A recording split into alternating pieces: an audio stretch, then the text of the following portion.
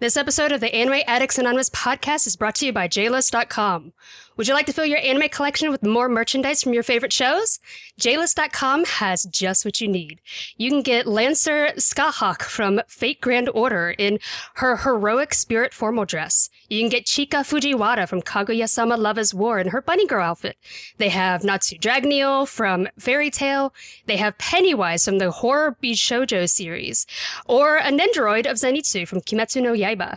They have loads of other figures that you can choose from, so stock up on your anime merchandise needs from JList.com. You can also go to their safe-for-work mirror site, jbox.com.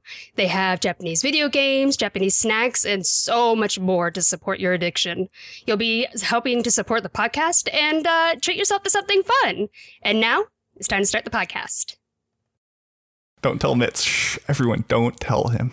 Yeah, guys, between chat and listeners, this podcast is between us, okay? Listen, and honestly, like, guys, Mitz edits the show, right? But he's not gonna listen to this. He ain't gonna listen to it. He's gonna listen to the sound, not our words. He's gonna line up the beginning and line up the end and call it a fucking day.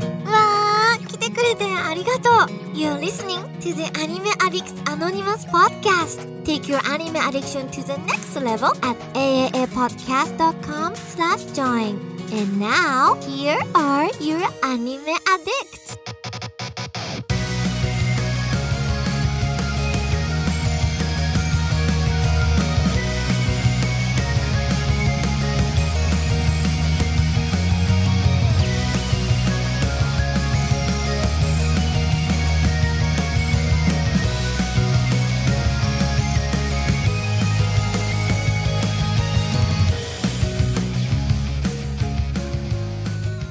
Hey guys, welcome.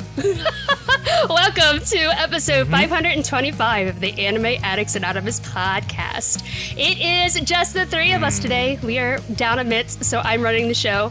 So be aware, there may be hiccups along the way. I do not have Mitsugi's setup, so expect some delays with some drops in music and stuff. But but we're going to have fun today. Chaos. Yeah.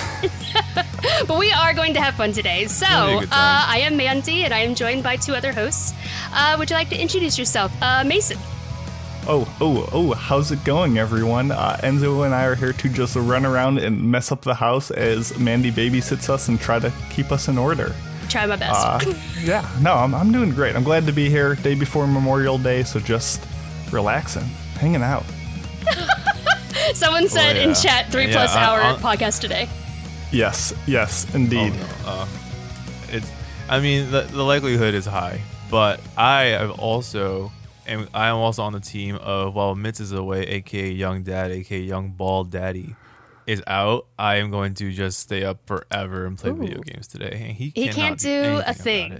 You might be grounded later, though. You can't do it. Mitz is away because he has to visit his mom because she is so distraught that someone finally won. Does Mitsugi's mom know last week that she's just like, in massive grief? So he's counseling her about that. Allegedly. Yeah, for sure. That's literally what's happening right Alrighty, so we have a lot of stuff coming up in today's show. We have a review of a show that was a listener choice and some other stuff. But before we do that, we have our usual housekeeping to take care of. So you can join us at aapodcast.com/join. If you create an account there, you can get bonus content such as hentai episodes, hobby addict episodes. You can get after parties, which we have today, and a lot of other stuff to help make your addiction worse. And you can also join us on social media. If you follow us on Twitch, you can get updates for when we are streaming live on Sundays. Facebook, we still have our groups there at facebook.com/groups/AAA podcast. And you can also follow us on Twitter at AAA podcast. And Caroline keeps those updated with all the information that you need to know about the show and what we have going on. She is currently taking submissions for Fan Art Friday, which are either sketches, paintings, cosplays, tattoos, anything you would like to share that you have to support your anime addiction. And you can also find a link to our Discord, which is where all the happening stuff is. So if you go to our website at aapodcast.com, scroll down, there's a link there to our Discord. And we have all kinds of clubs and stuff to do there. So what do we have going on in Discord? Well, our health club is absolutely going nuts because now the weather's nice. So everyone's going out, being active. It's nice to see. We still have our seasonal watch parties every Saturday night at 9:30 EDT. Thank you, Mandy, for correcting us. Thank you for fans that told me. Exactly. It's a group effort. It's a win for everyone.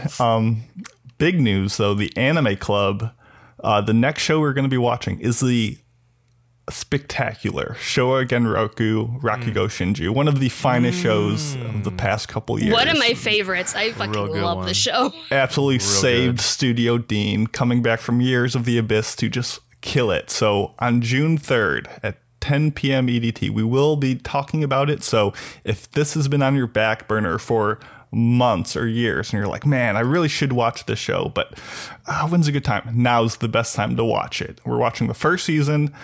You just watch it all. You show up to the discussion, jump in voice chat, and either contribute or just hang out and listen and joke around and have a good time with us. But it's no pressure, but highly encourage you to make it out to this one. You can watch it over on Crunchyroll, and we hope to see you there. Yeah. Also, thanks, chat, for telling me I'm doing a good job. I'm trying my best. It's going to be crazy because I'm doing everything on one screen. So That was a very nervous thumbs up. Yeah. Yeah, the most shooketh thumb I've ever seen. Alrighty, but we also have my manga club, which is coming back this Wednesday, May 27th. We are reading the first 2 volumes of Yakitate Japan. It's bread goodness, so come join us. It's going to be something ridiculous, I'm sure. So recently we actually finished all our impressions for the spring season where we passed the 8 shows that we want to watch, but you know, you guys, we value what you have to say, and we finish up the listeners poll for what you guys want us to review. So here are the results. In 3rd place was Apare Ranman, which got delayed, but I was on the fence about it, so I was iffy about it, so I wouldn't have been bummed if it won. 2nd place was Princess Connect with 16% of the vote, which I don't believe any of us did an impression on. I didn't even know it existed.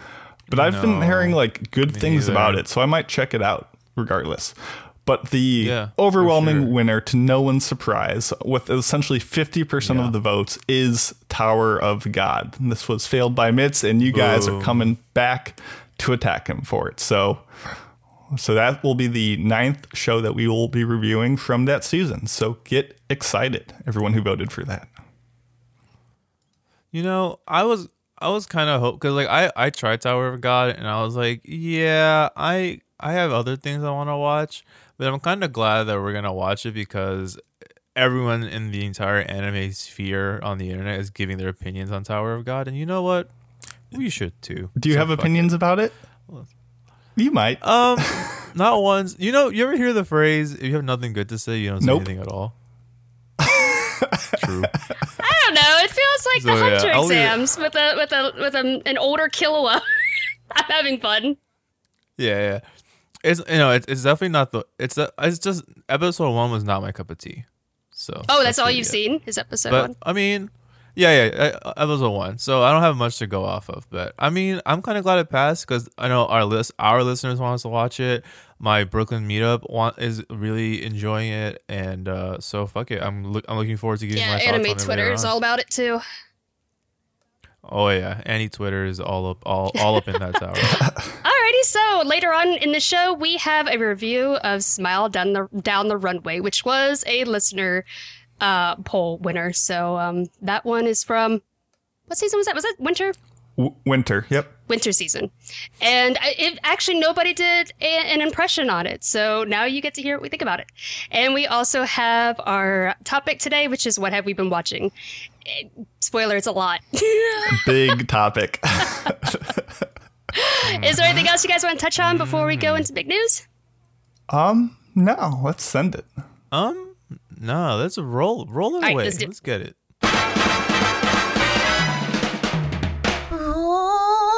大ニュースです。It's time for big news of the week. Alrighty, so for big news of the week, this week is unfortunately a sad one, which is, oh man, I'm so sorry. I feel like I'm going to mispronounce his last name.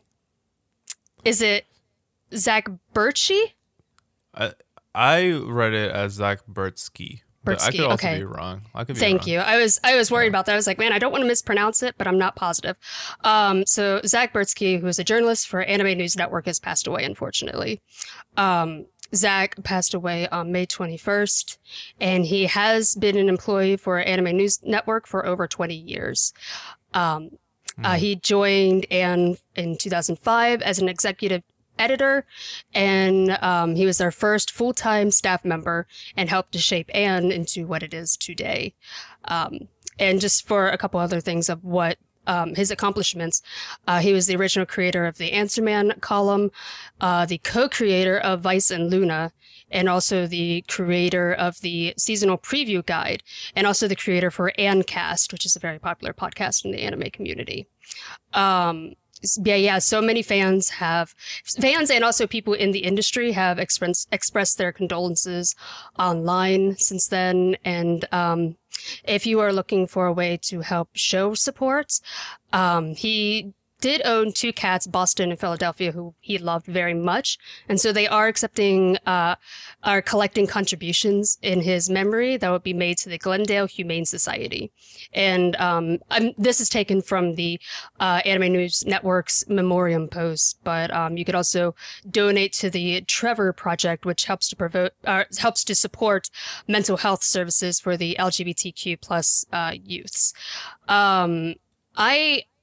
Unfortunately, I feel I was not very familiar with him on a personal level. I've never met him, but I do know him from his articles that he wrote on Anne. And what I do know is that he was very supportive of some great things in the anime community, feminism, and he was very supportive of LGBTQ plus topics in anime. And this one has hit the anime community pretty hard. Yeah, it's never, something remotely comforting at all to hear a fellow anime fan, especially one with a voice, not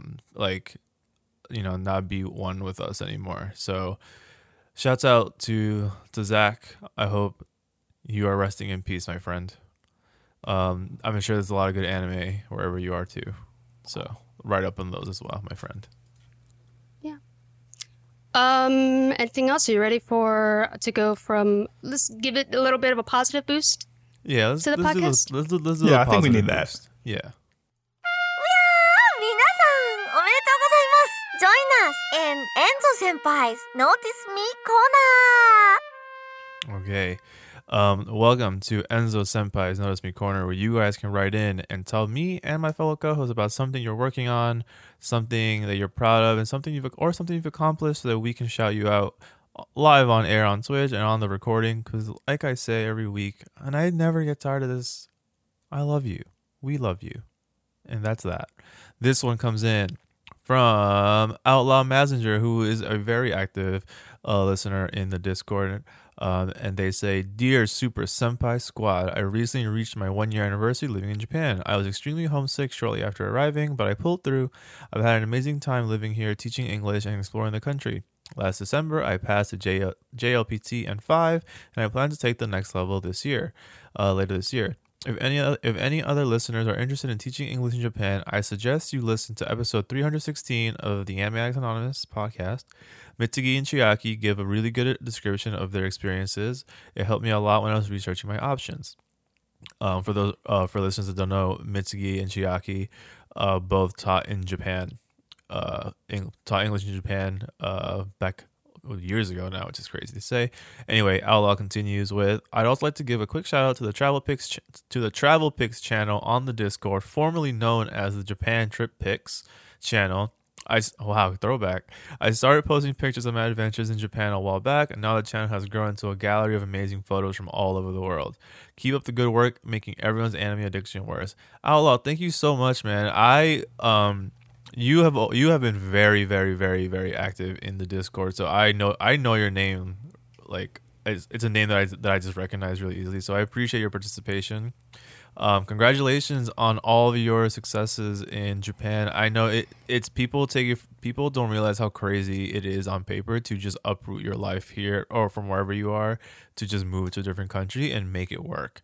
Especially when teaching English, it's not necessarily a job that makes you like roll in the money. So I'm so happy that you have a good time. A year in any place after having to adapt a different way of life or culture is very impressive. So congratulations. Good luck on the next level of the JLPT. I haven't taken those myself. Mason, have you taken the JLPT? Yep. Yeah. We have a JLPT channel on the Discord, and him and I were talking about it when we got our results. Yeah, for sure. It's his fault that he scared the crap out of me actually because of it, but that's a story for another day.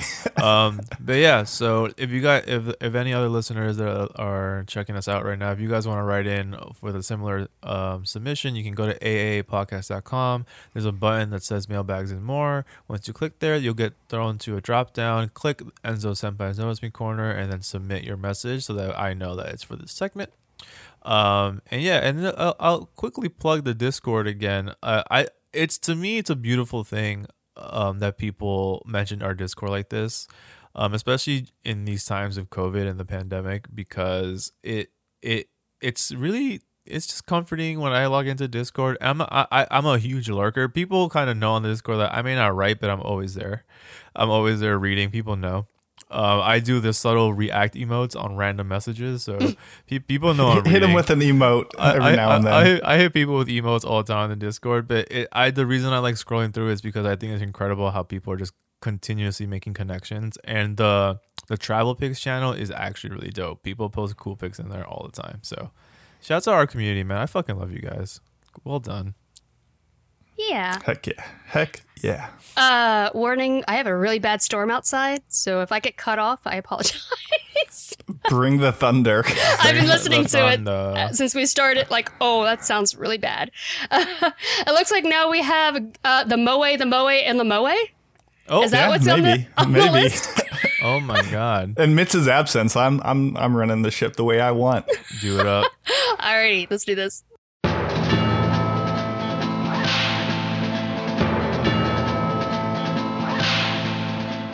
Howdy, partner. I seen you riding in on that dusty trail. Welcome to the good, the bad, and the Moe. So yeah, with Mitz not here, we're doing a Mason's version of the good, the bad, and the Moe. So first, for the Moe this week, Hideaki Anno celebrates his 60th birthday. The famed director and animator turned 60 on May 22nd. There's a bunch of adorable Twitter photos of him posing with a very fancy red headpiece and a custom Ultraman t-shirt, and he's doing all these Ultraman poses, and he looks like a goofball.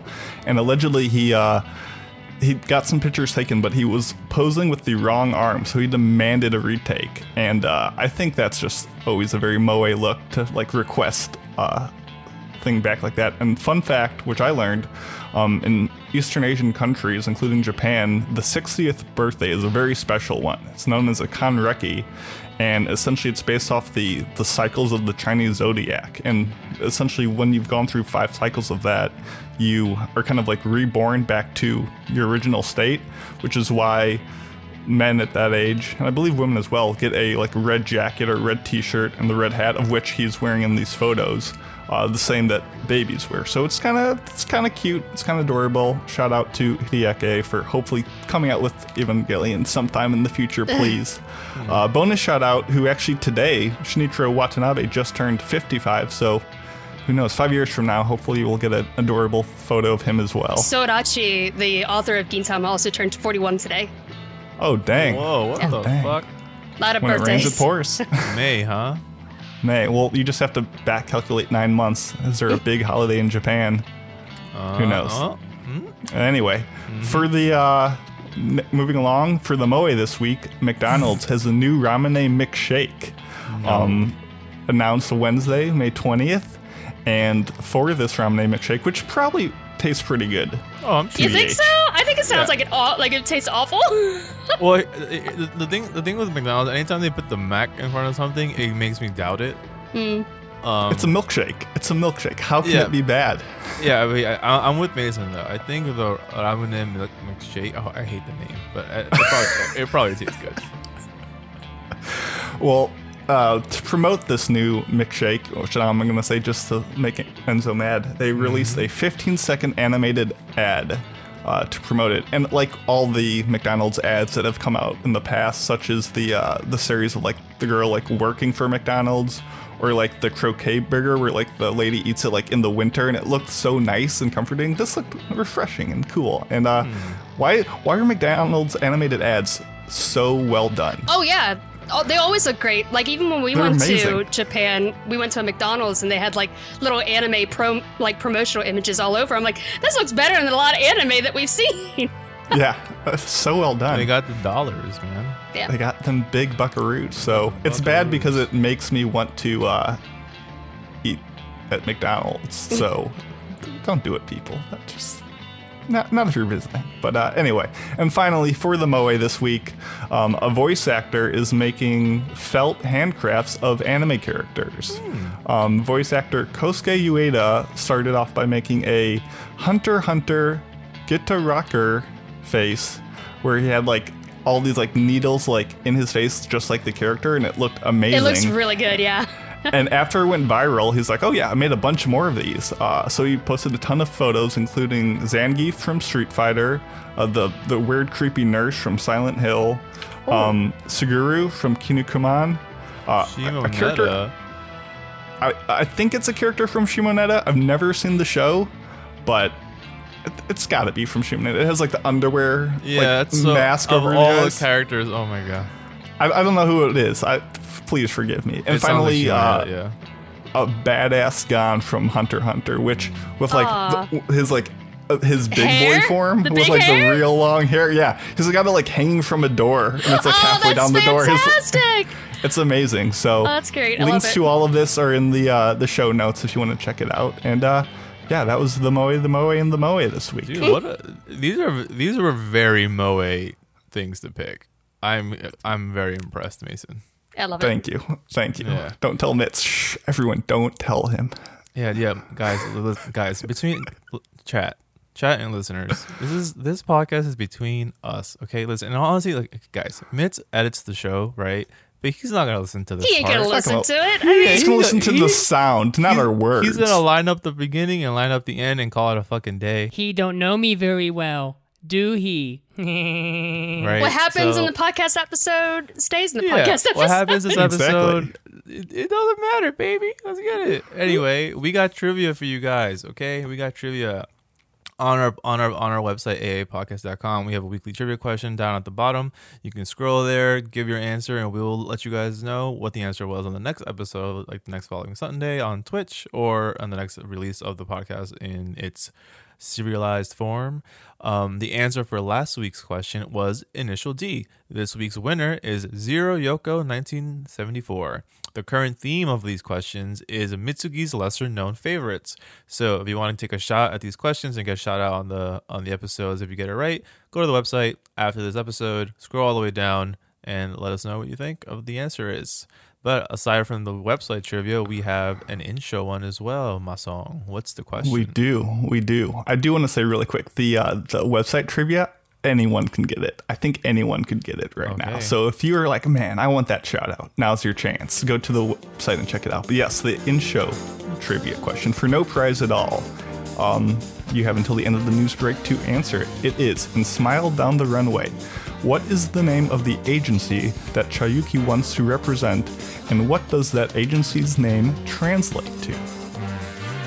Ponder it. We'll let you know, though. See you soon. See you soon.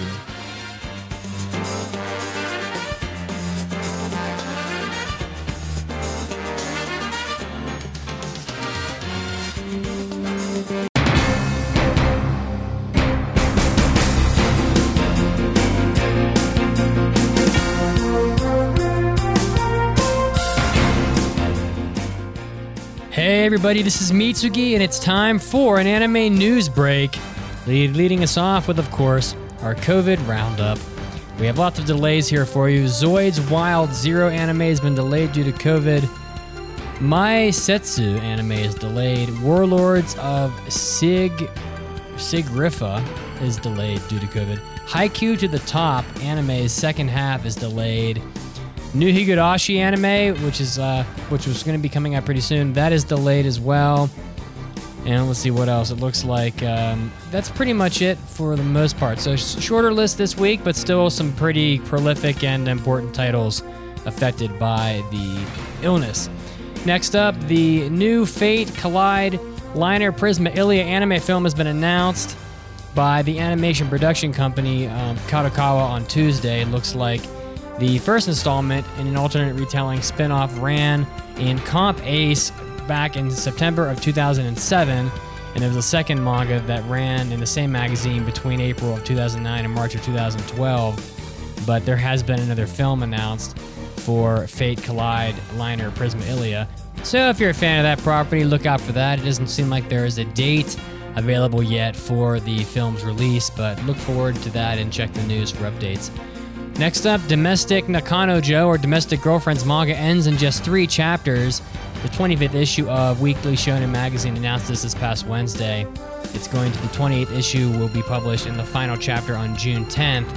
Natsuo Fuji is in love with his teacher, Hina. Attempting to forget his feelings towards her, Natsuo goes to a mixer with his classmates where he meets an odd girl named Rui Tachibana. In a strange turn of events, Rui asks Natsuo to sneak out with her and do her a favor. To her surprise, their destination is Rui's house, and her request is for him to have sex with her. So we reviewed this on the podcast already. If you're a fan of the manga, enjoy it while it lasts. You've got about a month left. It will be ending on June 10th. And rounding up the news for this first news break, Japan's box office is down a staggering, and not that surprising, 96.3% from last year's April. So box office performance pretty poor overall, and in the United States at least, pretty much every movie theater is closed, so I can only imagine that the revenue is probably a similar drop, so to speak. Prime Minister Abe officially confirmed the lifting of the state of emergency in 39 prefectures last Thursday. So this includes major prefectures such as Tokyo, Osaka, Kyoto, Chiba, Saitama, etc. So maybe we'll see movie theater revenue rise in Japan pretty soon. This was Mitsugi, and this was your anime news break, and now time to get back to the podcast.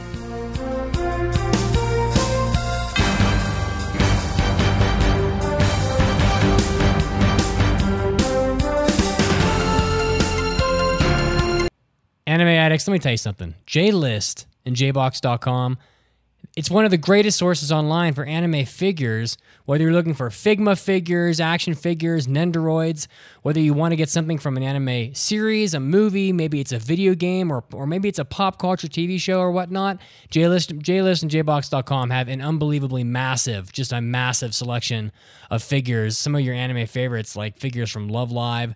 They have Kill la Kill classics like Satsuki Kiryuin and her armor. Figures from Strike Witches, Kantai Collection, all sorts of Evangelion, Dead or Alive, Darling in the Franxx, Attack on Titan. They just have endless figures here. Looking right here at a sweet Samus Aran figure from Metroid Prime 3. They got Haikyuu. They have everything. Head over to JListJBox.com right now, and you can find pretty much anything you want. A massive selection of anime figures and game figures. You will find something from your favorite series, I promise you. Head over to JList or JBox.com right now and browse their massive selection of anime figures. Hey, this is Miley Flanagan, the voice of Naruto Uzumaki, and I am an anime addict. Use your Rasengan!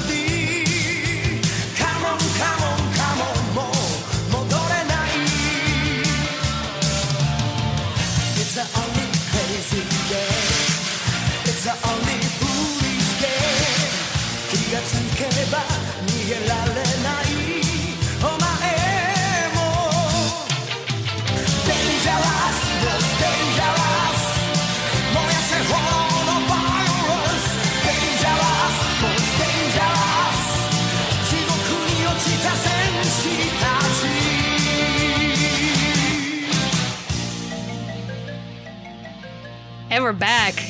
Damn, that's a good ass song from a really bad anime. It's ridiculous, dude. So before we went on break, we had the question, in Smile Down the Runway, what is the name of the agency Chiyuki wants to represent, and what does the agency's name translate to? The answer is Mille Nige? Niji? How do you pronounce that? I purposely wrote this question For knowing me? that I wouldn't have to pronounce it. Thanks. I think it's Mille Nige. I feel like that's my best guess. Mille I don't know Nige. for Okay. sure. And is a French translation of Chiyuki's name of Thousand Snows. And I know for a fact that we have listeners from France, so I apologize. You can yell at me later. In French. No, please don't yell at me in French. I'll feel bad. You can politely talk to me in French. Alrighty, so up next we have my manga minute. Game time. And now, let's take a minute for the manga minute with Mandy. This is Mandy's Manga Minute, where I take a minute, tell you about a manga, and help you find something new to read. And this one is called Hell's Paradise. Gabimaru, the Hollow, is one of the most vicious assassins ever to come out of the ninja village of Iwagakure. He's ruthlessly efficient, but a betrayal results in him being handed a death sentence.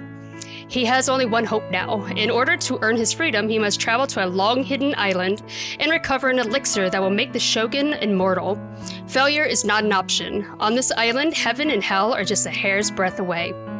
So, Hell's Paradise is an action shonen, and it was written and illustrated by Yuji Kaku. It is still currently publishing, with 2 volumes available in English, both digitally and in print. Our character, Gabimaru, has a history of being a deadly assassin in the Tokugawa era. On top of that, he also seems to be immortal himself. Blades can't pierce him, and when they attempt to execute him by doing like the ox thing, where they use ropes to use oxes to pull people apart, it fails. Like, all the oxes just fall down because he's too strong. But he's given a chance to walk free from his crimes if he can travel to this remote island and bring back an elixir of immortality to the shogun. But he's not the only one on this adventure. There are other dangerous criminals that are teaming up with executioners being sent to this island. So Gabimaru wants to abandon this bloody life that he lives and see his wife one more time. So he teams up with the executioner Sagiri. The main draw of Hell's Paradise is definitely the edgy violence in action. The first volume has laid the groundwork for a battle royale series, and with like teams of criminals that are like teaming up with their executioners to try and get this elixir first. The artwork does have some scenes with a lot of detail in it, but sometimes it gets really messy, and some of the action scenes for me were really, it was really difficult for me to tell what was going on sometimes. It's not always clear. Right. I think I would recommend it to fans of Dead Man Wonderland. I think that there's some crossover there, or maybe to people who are looking for like a shonen version of Blade of the Immortal, because it has some of the same kind of themes in there. It's like immortality, edgy violence, but it's not quite as mature, I would say, as Blade of the Immortal. Yeah. Ready for some arguments? Yeah. Ready to argue your heart out. Mason's always ready. I am. That smile tells no lies. Alrighty. Ladies and gentlemen, let's get ready to rumble! Welcome to another episode of Anime Arguments, the only show where we argue? About. We do that every show. What am I talking about? But it's just a segment where we allow you to argue with us. And you can do so by going to our website, aapodcast.com, go to the mailbag section and choose Anime Arguments to submit your hot take, unpopular opinion, or whatever you just want to get off your chest. The argument today comes from Cream Puff, and they write, the age or time in which you first see a show can greatly affect how good you think that show is, compared to how it was originally perceived by the greater audience. A good example is Inuyasha. It was pretty popular when it came out, but if we tried to go back and watch it now, it would hit differently. Which is very fitting that you wrote this back in April because of the whole Inuyasha sequel, remake, not remake, side story thing coming out. So that's maybe you're psychic. I don't think any of us would disagree with this. I think, when you watch a show, it's very much how you feel about the show in that moment. And if you watch it at a different time or in a different age, under slightly different circumstances, you could have vastly different experiences. For sure, yes. Big time. I mean, for example, just last week, we reviewed the show Somali, and I watched that show as the weather started getting really good. My windows were open. There was like a nice spring breeze. Like I was just in a really happy place, and that definitely is part of what I enjoyed that show. If it was raining and disgusting out, or I was feeling sick or under the weather, that would absolutely have impacted my thing. But going beyond just those moments, just in time, in era, as things move, shows, for example, Spaceship Battle, or Spaceship. I can't even talk. Battleship Yamato series. Thank you. Or the or Tetsujin 28. Those are classic series that are influential, but because they've been kind of relegated to history and so many shows have been built off that formula, they've kind of become less impressive over time. And yeah, if you were watching that when it first came out, it'd be mind-blowing and game-changing. Whereas in the 2010s, it's I've seen it before. Well, it was the originator of that stuff, but it loses a little bit of that impressiveness. I think visual styles are definitely something that changes. People will say, oh, I love the look of the 80s. I love the look of the 90s. And you can definitely have an aesthetic that you enjoy based on when you got into the industry. Though I will say that true artistry, independent of art styles, will always remain, and well done shots will remain that way. On the other side of the things, I think classics like Bebop or Ghost in the Shell or Serial Experiments Lane, are older shows, almost become more impressive because there have been no show that captures what they were able to do to this day, and it kind of makes them stand out for what they've accomplished. So standing the test of time and being individual kind of helps that. And I think some shows, if you watch it now, you're kind of mixed on it, but if you were watching it week to week and taking part in online discussion like Haruhi Suzumiya or Kill la Kill, that weekly discourse and hype around the show kind of helped make that show better than what it was. Yeah. So all those things have important things. I think there are some shows where you absolutely need to be in a certain mood and mindset to watch it. Shows like Bakemonogatari or Fulikuli or Hoseki no Kuni or Mushishi, those are phenomenal shows. But if you're not in the mood for that type of show, it might not jive with what your flavor is. Whereas some shows, no matter what you're in the mood for, like Ping Pong or JoJo or Sangatsu no Lion, it makes you in the mood for that show. I could be not excited for a JoJo episode, but as soon as I start it up, I'm like, no, I'm excited for this. I'm happy. So, there's so many things that go into it that, just watching a show a month later than you originally did could completely change your opinion of it. And that's why scores, I think, can shift and be fluid, and they're never set in stone. They're very impermanent things. And that's why rewatching shows is always a fun time. Yeah. You guys have any thoughts? No, Mandy, you got something in concrete? Oh. I saw you gasp, and I was like, okay. Oh, no, I was just about to talk, and then I stopped myself. Okay, you can go first if you want. Yeah, no, I agree, but I also think that sometimes there are shows that you see when you're younger, and they, stand the test of time as well. Even if, I'm trying to think of an example, but, no, I think, definitely how you saw them as a child might, change your, still, not really change your perception of them as an adult, because you might get thoughts about that show when you were younger, for example. There's a lot of nostalgia in there. So, maybe if you came into it fresh, what I'm trying to say is I don't think that, just because you're older, your opinions are going to change, if that makes sense. I think you could still rekindle those emotions or those thoughts that you had as a child or younger when you watched it. But yeah, no, I definitely agree that what was going on in your life definitely changes your perception of a show. For example, and I get a lot of hate for this. Not hate. I would say I always get somebody who is backlash. Who backlashes against me is I don't like Your Lie in April. And I think a big reason. Like Your Lie in April. I think a big reason for that is because the time that I watched it, I was not doing well at all. And that show touched on a lot of things that I was like having thoughts about, and then it just made me feel worse, a lot worse, to the point where I was like, I hate the show.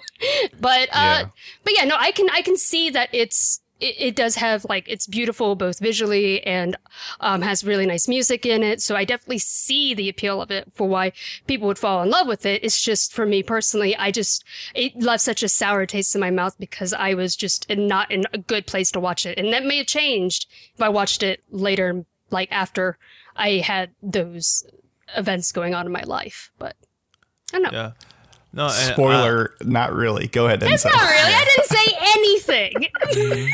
I'm with Mandy. I want to give an example to Mandy's like first point where like you can rekindle the feelings you had at first, and I will go to my go-to example, which is like Beck, right? Like I watched Beck when I was 14, and a Koyuki in the show I believe is like 13, 14 when the show starts, and I immediately like without even realizing put myself in his shoes and lived that anime with him.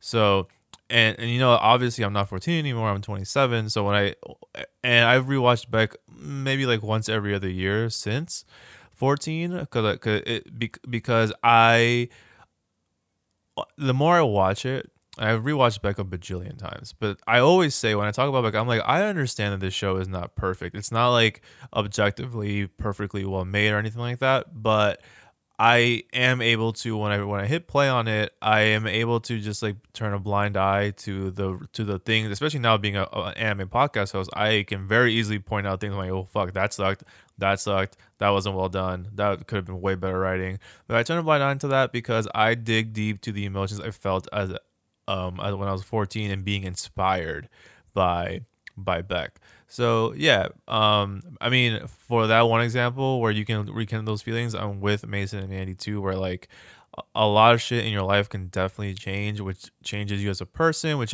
in turn changes what you like, what you dislike.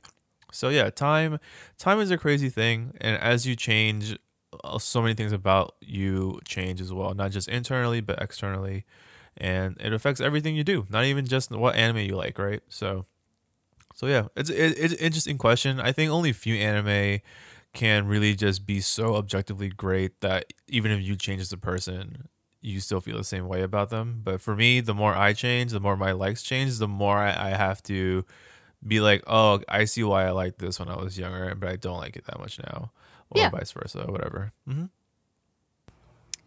Alrighty, so we're just gonna do one today. So yeah, go ahead. Sorry. Oh, okay.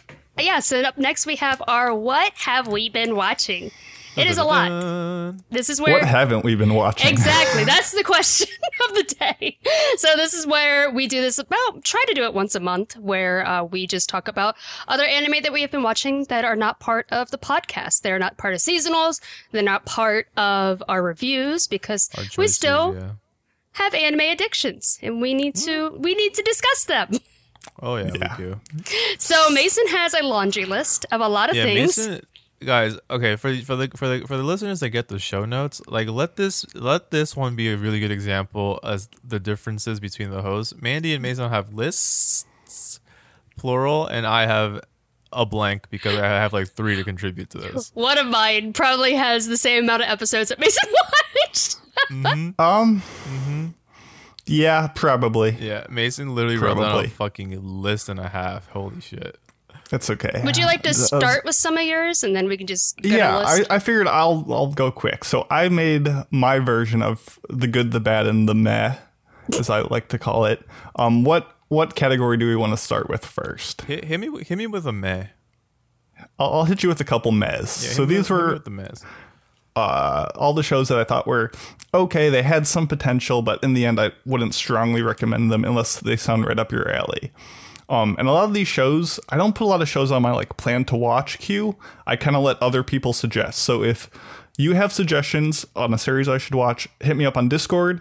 If not, I have to go to people's lists on like Annie lists or My Anime List, and I just like creep their scores, and anything that they rate highly that I've never seen before, I just add it and watch it and we see what happens. So here are some mehs.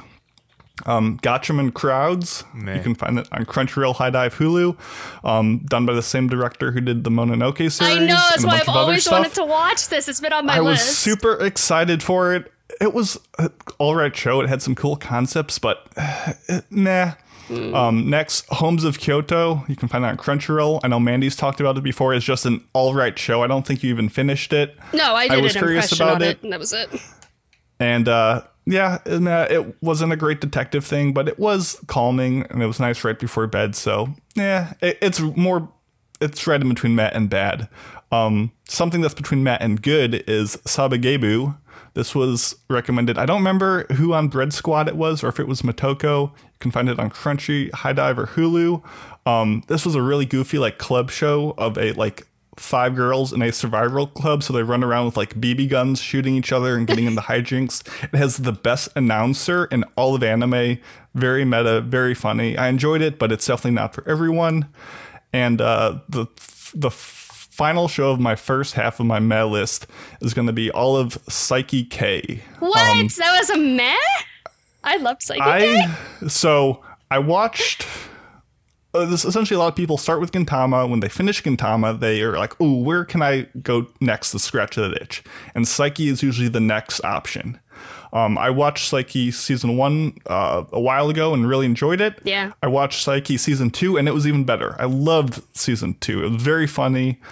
Highly recommend. Then I watched like the 6-episode OVA and like the concluding movie that kind of went with it, and those like 8 episodes of Psyche were abysmal. They were horrendous. Oh, no. And it was so strange that like it was very much done by the same people in the same like capacity with the same formula, but something about those episodes didn't work. So watch Psyche season 1, watch Psyche season 2, and stop there, because I did not jive with the last. So average it out. It's a meh. If you like Psyche, you know who you are, though. I loved the first season. I think I watched 2 seasons. I can't remember. But I really enjoyed it, so I'm sad to hear that. Yeah. So someone else can go for a bit. Okay, I can talk about... Oh, Go ahead. No, go ahead, because I don't got many to say. So. We got to save your gems, Enzo. We got to save them. Yeah. I have a couple that I can fly through because they don't really have much to say about them. The last one I'll save for last. But the first one that I watched was Sketchbook Full Colors, which was on Crunchyroll, and this one is like a slice of life kind of iyashikei, I'd say, kind of show. It was a 4-koma manga adapted by How Filmmaker, and man, I really have like nothing to say about this because it's like it feels like a less funny Azumanga Daioh. Like I don't know. It was like and this one is about a group a group of girls in an art class, but most of it isn't about actually art or drawing or anything. They just end up in other kind of like little activities in their friendship and outside of school, and they do sketch occasionally, but there's nothing like in here like, oh, I can't wait to get that to watch girls drawing to spark up my creativity, right? And there's nothing like that in there. But yeah, I don't know, it feels more like it's supposed to be a comedy, but there wasn't much in there that I found funny. At least maybe it just didn't hit me in the right spot. There were a lot of cats, just like in Azumanga Daioh. But no, and I haven't seen the other sketchbook show.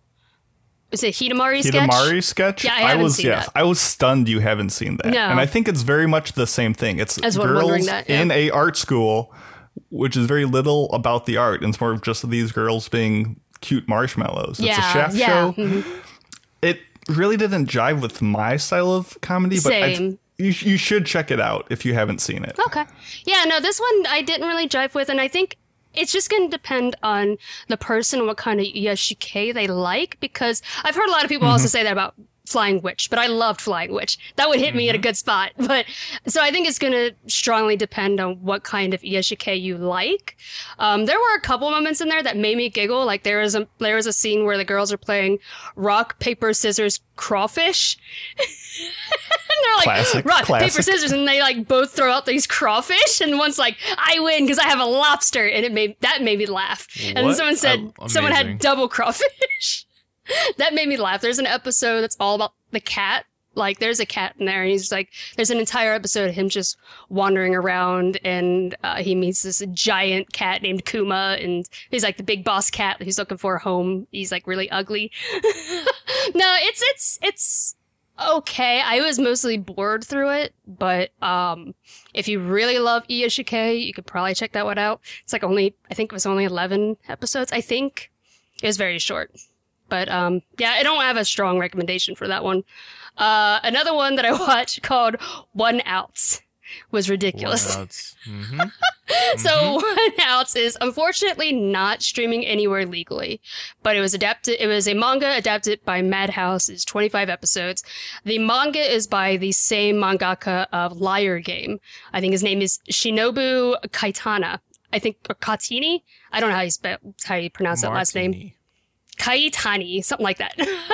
But this one was very ridiculous and silly. Like, just like Liar Game. Like, I always hear Liar Game compared to like Kakegurui, where it's like a kind of betting game about liars. I haven't read it, but I've heard really great things about the manga.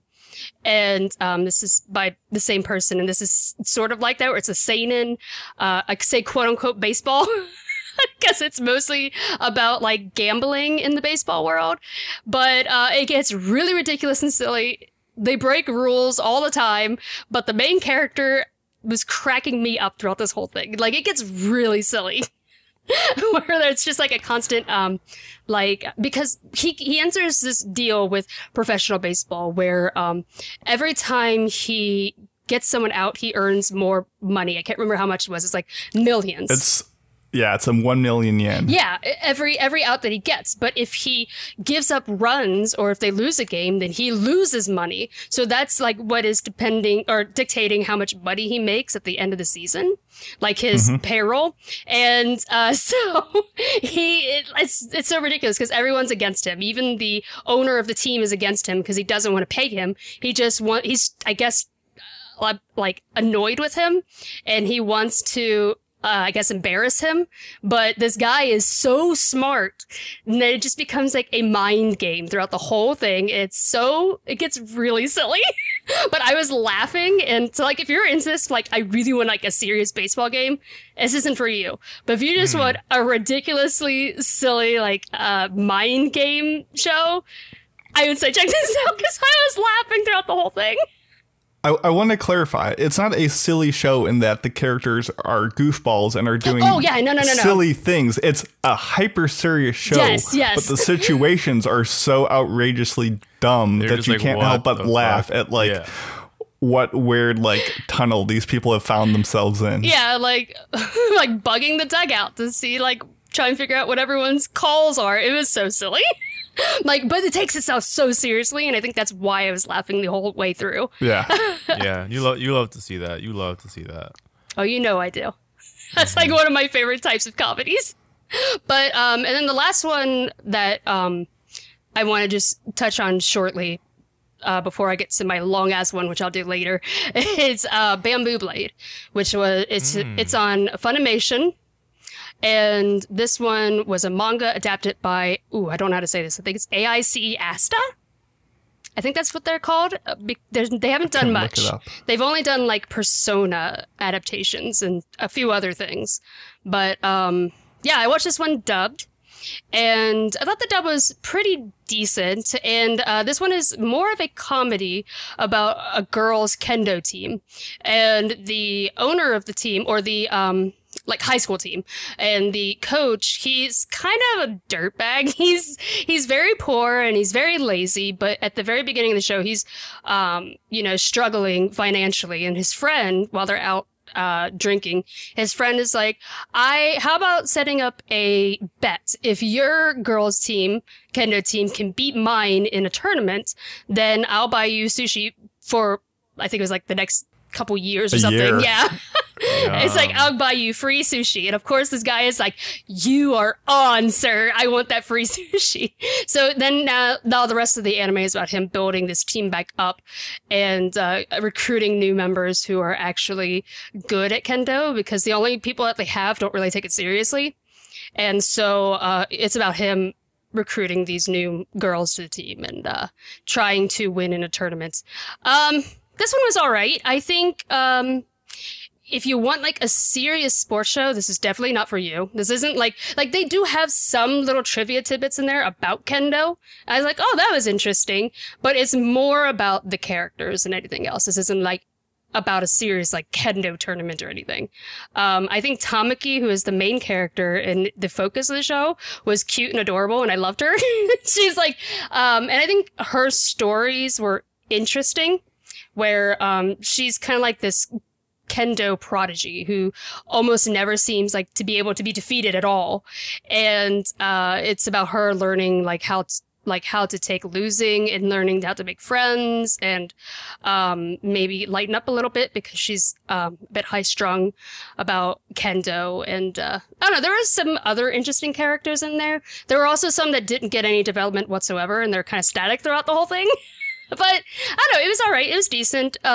Yeah, I think because I went in with such low expectations, I went into it expecting it to be an ecchi comedy because it had such a low score, but it actually surprised me. It wasn't as bad as I was expecting, so maybe that's why I liked it so much. But yeah, those are mine. So I also have been watching a baseball one, and this one has been going on for fucking forever. It's Diamond No Ace, or Ace of Diamond, that you can watch on Crunchy. And I I don't even know why I've been so loyal to this anime for so long. Like this is an anime that it has 3 seasons in general. It's the first season, and then the second season got split in half, so it's like technically 2, but it's really 3 seasons. And like it's a baseball show about this pitcher with a lot of potential, Ajun Sawamura. Sawamura is how people mostly call him, and he is a lefty. He's a southpaw pitcher, and he gets scouted by a really great high school to play, because of his potential. But however, he struggles with living up to his potential every single game. So it's a long struggle of him. It's a long series about him coming to Sato High School to learn the game better, to grow up, to mature, to gain the skills to be the ace of the team that he's always wanted to be, through the pitching mound. And this anime, the reason I love it so much is because against my will, and the reason I love it against my will is because the baseball in this show is not action-packed, cool baseball to look at. What you're here for, what you stay for in Ace of Diamond, is the intertwining storylines of development within the characters of the main Sato High School baseball team, and also the baseball team rivals in the other teams. So what this anime has, for example, similarly to Haikyuu, is that you spend a lot of time with the opposing rival high school baseball teams, they won't make you care about every single person on the rival high school teams, but they'll make you care about like 2, 3, 4 of like their key players, and they'll spend like 2 whole episodes in a row on like the storylines of the opposing high school team, and it executes well to the point. To this, it does it well enough where like when these teams either win or lose, like you are happy or sad for them. Even if they lose to Sato, you're just like, damn, but I kind of wanted like Ryuji to win. Like that would have been dope. So what kept me for this show for years now, like maybe the last 3 years of my life, just like watching this show whenever it came out and came back for new seasons, is because they do such a good job of getting you hyped and believing in this team. Like you want this team to win so fucking bad, because the characters on this team all have this like crazy, almost comical level of like serious determination to fucking win. And not even just and to win, but also to become the better versions of themselves. So it's a show of constant personal growth. It's a show of constant failure and learning from failure. And it was going in a really, really, really, really, really. For me, it was always in an upswing until this latest season, this latest crop of like, oh my god, I don't even know how many. I think this last season was like 30 episodes or so, or maybe 50 episodes. I forget, but it is. I think where the show's biggest weakness is, again, the baseball aspect, like the actual in-game baseball action. I think it's coming to full fruition being a problem because they are running out of ways to present baseball teams as an adversary to them. And what I mean by that is like you can only do the whole like, holy shit, that pitcher has a crazy pitch that we've never seen before, like so many times. Or you can only do like, yo, like their first four batters are like the top four batters in the country. Like, what are we gonna do about them? Oh, Samuro, you can't have a bad game today because they're the top four batters. There's a lot of pressure. So like they're running out of like these different like writing mechanics to make each game have stakes. And what it seems like the writers have like started doing is making us spend even more time with the enemy teams, and usually as you guys has just heard, I was like praising that aspect of the show, but now it's not a good time to have been doing this because Sawamura finally achieves a really good level of play. The team, he wins all the team's respect. He wins the coach's respect. And I want to see my fucking boy pitch. Like, I want to see him fucking play. I want to see him on the field playing. But we have spent so much time on the enemy team. I keep saying enemy, on like the rival teams, and even not with the rival teams. And we are spending so much time on like the first years of the team, which is cool because they're new characters and they bring different flares to the show. But like, I don't know. I guess the writing of the show has plateaued for me, and it's plateaued for like 15 episodes straight now. So I'm starting to get kind of bored. However, when the hype moments are hype, I am still finding myself I still find myself cheering for the boys when they do good shit. So yeah, so Ace of Diamond, something about the show is just an easy watch. It's not high brain power. Like, it's just, you sit there, like, I come home from like tired from work. I'm like, oh shit, I haven't watched Ace of Diamond in the last like 5 weeks. Let me go binge all 5 now because it takes no effort to do so. Like, I'm far enough in the show where I'm invested in every character. Like, so it's not like I know what I'm getting when I watch it. So it's a solid watch. I would recommend this to any sports anime fan, to any baseball fan, to any fan of like character growth. It's a solid show. Just don't expect like Haikyuu levels of volleyball action, because Haikyuu again is like is to me a premier sport anime where like you care about the characters, personal growth, intertwining stories. You care about the rival schools, and the volleyball action is fucking lit.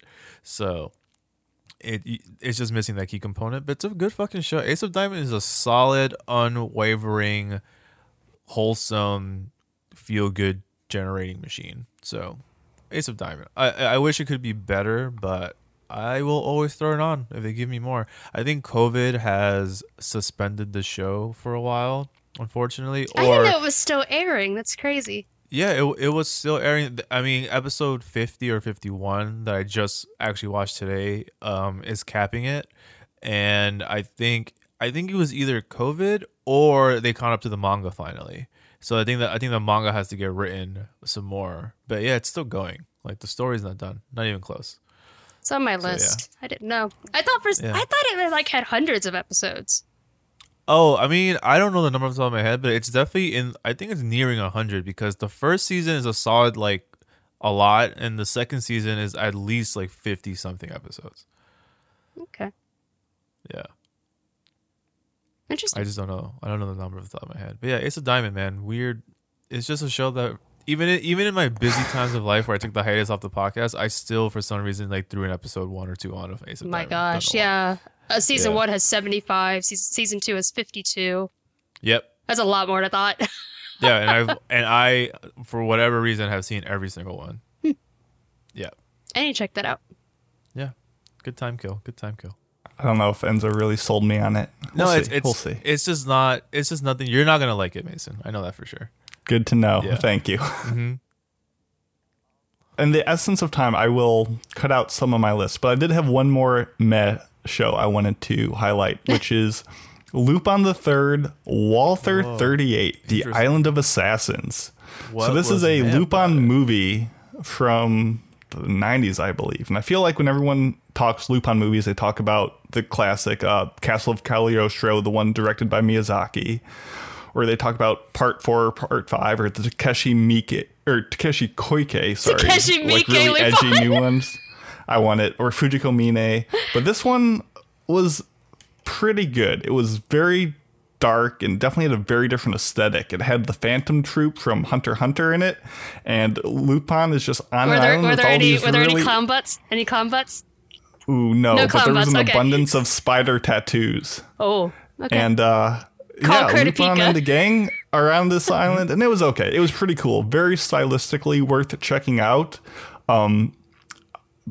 Just, for 2 hours, I was finding myself a little distracted by the end. But if you're a fan of Lupin, don't sleep on this movie. I guess we'll go to the bad list next, so we can save the best for last. These are shows that I just really did not jive with in the slightest, so instead of being negative, I'll just go through them quickly. Ichigo Marshmallow. This was kind of recommended by Obi-Wan Ivan. You can find it on High Dive. I've heard good things about this show for years, and it just was not my style of comedy. It was just a lot of underage girls just kind of being annoying and grating, and I just didn't dig it. Next was A Lull in the Sea, recommended by Brody, and you can watch this over on Crunchyroll. And it looks really solid. All the characters are crazy annoying. I went into this, everyone had rated it very highly, and I was expecting solid to great things from it. And every episode, I was like, can I drop it now? Can I drop it now? And I was like, no, people like this show. There has to be something. It's got to get good eventually. Mason, is that the anime with like the people of the land and the people of the sea? Yep. Oh my god. Yeah. So I got baited into that show too because baited like the fish. Yeah, that like the they fish. Are. Yeah, like I never finished it, but I got baited by the animation because I think the artwork is beautiful. Oh, it looks amazing. The artwork is beautiful. It looks so good. The eyes alone are fucking wild to look at. So I got baited and I watched like 3 episodes of it and I was like, what the fuck? Yeah. Damn. Big sad. I can see why people like it. I did not dig it in the slightest. Yeah. Next up was a show called Antique Bakery. We're reading Yakutake Japan for Manga Club, and there was all this bakery talk in the Discord channel. People were throwing out recipes. I was like, oh yeah, I'm in the bakery mood. And the show is about a bakery. And I was like, yeah, I'll give it a shot. It's from Noitamina. I'll watch any Noitamina show any moment. I love that program. So this show is about a man who was, as a child, kidnapped and forced to eat cake. What? And opens up a bakery to catch his tormentor. At least that's what like the setup is. What the fuck? It's very much not about that. It's a shonen ai show, and it does not shy away from it, which is not a good or bad thing, but it's just a prevalent part of it. There's a lot of these weird like boom arm sweeping shots, which I kind of liked, but at the end of the day, the show was not great. It was a worse version of like Rokuhodo Yotsuro Biori, a very relaxing like cafe show. Restaurante Paradiso is another one I would liken it to aesthetically, but not as solid. There's actually a Korean live action movie of this called Antique, which is probably a better way of consuming this. But I don't know. It just it doesn't have enough there to justify watching it when there's so much other good stuff out there. Next one is a movie, a very hipster, weird. Oh, that's definitely a Mason kind of movie. It's called Tamala 2010, A Punk Cat in Space. It's a very like experimental, all black and white Astro Boy, Betty Boop, but modern style, done by like 2 people. It's very out there, and it's impressive conceptually, but the result is just not a pleasant experience to watch, so I don't recommend it. And on the other end of that, in the bad category, and probably the biggest disappointment of what I watched recently was Promare, the new Studio Trigger movie. Yeah. It was just nothing but fluff, and I just could not, similar to A Lull in the Sea, there was a ton of hype around it. I love Studio Trigger stuff for the most part, and it just consistently failed to deliver anything interesting, and I really did not enjoy it. You know, Mason, to go back to the anime argument section, I have seen Premiere twice.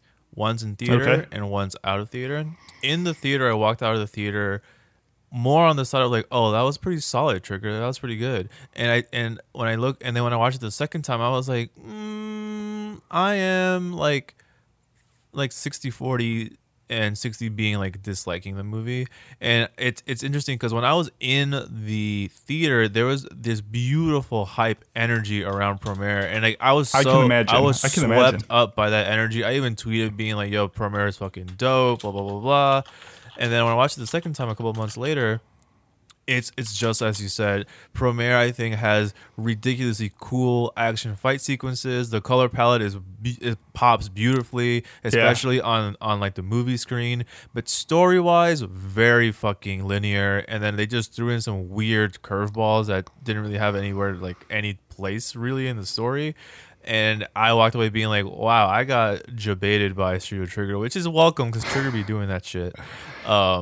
But yeah, so I'm with you there. Premiere, I think, is it's a summer blockbuster. It's a summer. You go there for the spectacle. You watch it with your boys. You get hyped. You get the big sound. Oh yeah, I'm sure it delivered in that regard. Oh yeah, dude. In the theater, it was a wonder. I love that I got to see that on release day in the theater with a packed theater. And the music was so good, good. I love the soundtrack, but the show itself, or the movie, I should say, was just big sad. So I don't know. Give it a shot, people. You might enjoy it. Hopefully, I've lowered your expectations enough that now you will enjoy it.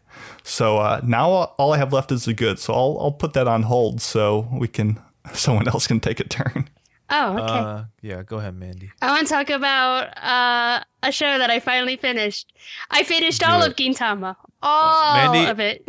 I want people to hear that one more time. Mandy, what did you just do? I finished all of Gintama. All of Gintama, huh? All of it? All of it. Every episode, except for a few OVAs, which I'm saving for rainy days. Oh my god! And the movie, I haven't seen the Benny Zakura movie, which is the first one, but it's also based off one of the arcs in the show, so that's why I haven't seen it yet. But I'm probably still gonna go back and watch it just to see if there's any differences. And then, sure. But I did see the second movie as well, and Gintama, I fell in love with the show so hard, like Man, it hit me in a really good spot too, where I've been like, man, recently things have been so stressful, but Gintama always managed to put a smile on my face. Like, some of those episodes were so funny that I was just rolling the entire time, and I got my sister to watch it, so now I have somebody else to share it with, and we've been sending memes back and forth and expressing our love together. But no, it was so much fun. Yeah, I mean, it's like the show is ridiculous. There are so many just dick and poop jokes all over the place, but there are also a lot of themes about just trauma and just depression. People like issues that people are going through, and there's always a theme of learning how to pick up and move on, even though you don't feel like you can do that any longer. Like, there's a lot of characters who just, they just need a little push to keep going. And man, I don't know, every episode just hit me in such a good spot, except, I mean, there are things that I didn't like about it. Like, towards the end, there's an antagonist. I'm not going to do any spoilers. There is an antagonist towards the end that I was like, this guy, I do not like his inclusion in this because it just feels like he's pointless. But to be fair, I love that throughout the series, multiple times, Gintoki warns you that all Shonen Jump manga turn into battle manga before they end. It's fate. And man, I've never seen a show where it feels like the team behind it, Sunrise, and even the mangaka are having so much fun with it. Like, they they talk about like they criticize themselves multiple times, and I think that's hilarious. Like there is like a scene where it contradicts something earlier in the show, and it's such an honest show that they totally like call it out. Like Gintoki will have like this like one of his like little class sessions like with Professor Gintoki, and he's like, yeah, this is contradicting, this scene that we just did is contradicting a flashback earlier in the series, so we're going to change that. Here's what the scene actually was, and I'll add a little bit, just a little bit to the beginning to completely change the scene and make it fit, and I thought it was hilarious. They do that so many times. There was an episode where, I mean, they even talk about their own merchandise, where Gintoki did not think that the Gintama game that came out on PS4 was going to sell. So the whole episode was about him making the game better so it would sell. It was just so silly. Like they, like even the live action Gintama or Gintoki was upset because he didn't like the actor they chose for him. It's like, it feels like the team behind Sunrise is just using it as a way to talk to you, and it's just really funny. That's awesome. And man, I love it I mean, I don't want to do any spoilers, but there are multiple times where they even blame the mangaka for issues in it. They're like, look, he hasn't finished the manga. We're trying our best here. I've never seen something so honest. But man, it was really funny. Another thing that I didn't like, and keep in mind, this series is like over 367 episodes. It's really long, so the issues that I had were such as like an insignificant portion of it. There were a lot of jokes about like gender identity that I didn't like, and I don't feel like I'm qualified to really dive into it, but they did make me cringe, and it's just a warning for people who might be turned off by that. But they are like a very small portion of the series. It only happens a few times, and I was like, it was really bad, but I don't know. I think people could have different opinions on it. But yeah, no, I loved it, and I was really sad after I finished it. I was like, what am I going to watch now? And now everything just, I don't want to watch anything else. I just want to rewatch episodes of it. And no, I think it has cemented itself in my top 10. I loved it so much. Yeah, I would have been shocked had it not cemented itself in your top 10, because like behind the scenes guy, well, not even behind the scenes, like Mandy on the podcast Discord, on our personal Discord for us to handle like host shit, like Mandy has just been beaming with Gintama for like forever. And it's like it comes up every time, just the same way that she like with like Hunter x Hunter, like it behind the scenes it's been like Gintama also, and it's like, yeah, I'm just so happy for you that you guys to experience this, because it's like you said, like these are just crazy, weird, fucking heavy times we're living in, and we have to be so grateful to anything that puts a smile on our face. Yeah, you know what I mean? Like, me on like the Hobby Addicts, I've been talking about K-dramas a lot recently, and a whole bunch of ones I've been watching, and how they make me feel really happy in these times, which is like a crazy thing. So I'm just happy that you got to finish this show, and that it did so much for you in terms of like making you smile and stuff, because damn, you know, that's so cool. Yeah, oh I my god, am I about to watch Gintama low-key? God damn it. Maybe. I'm just glad that after years of every time this podcast would bring up like a top 10 list or something about Mel, where none of the hosts had seen it, we'd get this has like 6 of the top 10 spots. Is it really that good? I don't know about Gintama. I don't know. Probably not very good. And now, ever since I've joined and Mandy's joined, we've turned the tide, and at least half of us now can stoutly vouch for the quality of Gintama. Is the most Mason phrase I've ever heard in my life. My photo album is full of just Gintama screenshots. It's kind of ridiculous, but no, I fell in love with Gintoki. He's probably one of my favorite anime characters now. He's such a mess, but yeah, he is a mess. But he's actually, I don't know, he's a really good guy though, deep down. It's just really funny. I loved it. Deep down in his sugar cavities. Yes. Same. I relate. Yeah. I mean, did we pass Haikyuu's latest season as a review? No, right? We No. did not even impress it because it's a season 4, Yeah. 4+. So we were like, people know our opinions by now. Yeah, We will give our opinions if we happen to watch it. Did someone happen to do that? Yeah, I definitely. Well, so Haikyuu is one of those anime where like even if the world is like crumbling and I have like 23 hours of shit to do in a day, I will use my last hour in the day to catch up on Haikyuu's weekly episode. So, Haikyuu is the only other anime that I was watching alongside Ace of Diamond. Whenever I'm too busy, I still fit those in outside of the ones I'm watching for the podcast. So, like, I mean, I've also been watching like Sing Yesterday for me. I've been enjoying it. It's getting kind of it's getting interesting, I will say, but still enjoying it nonetheless. The vibe is still there. So I've been watching my seasonal picks, but before all these seasonal picks, I was watching Haikyuu and getting through that. And did you guys watch Haikyuu the last season? Mm-hmm. Okay, Manny did. So I have not. I was not going to until the second core came out because it's a split core. And I was like, I'm not going to want to watch halfway and be left off. I'm going to want to plow through it all when it's done. But now that the second half has been delayed so long, and Insider Baseball, my younger brother is a massive Haikyuu fan. And I was told I might not be returning, like, to have to work in the office for like a couple more months. Yeah, same. So I'm like, I might, drive home and visit the family. And if I do that, I'm going to absolutely watch Haikyuu with my brother, and that will be like such a great time. So I've been completely devoid of all things Haikyuu. So if there's any chance you're going to talk about anything, should I mute myself for a bit? What do you mean?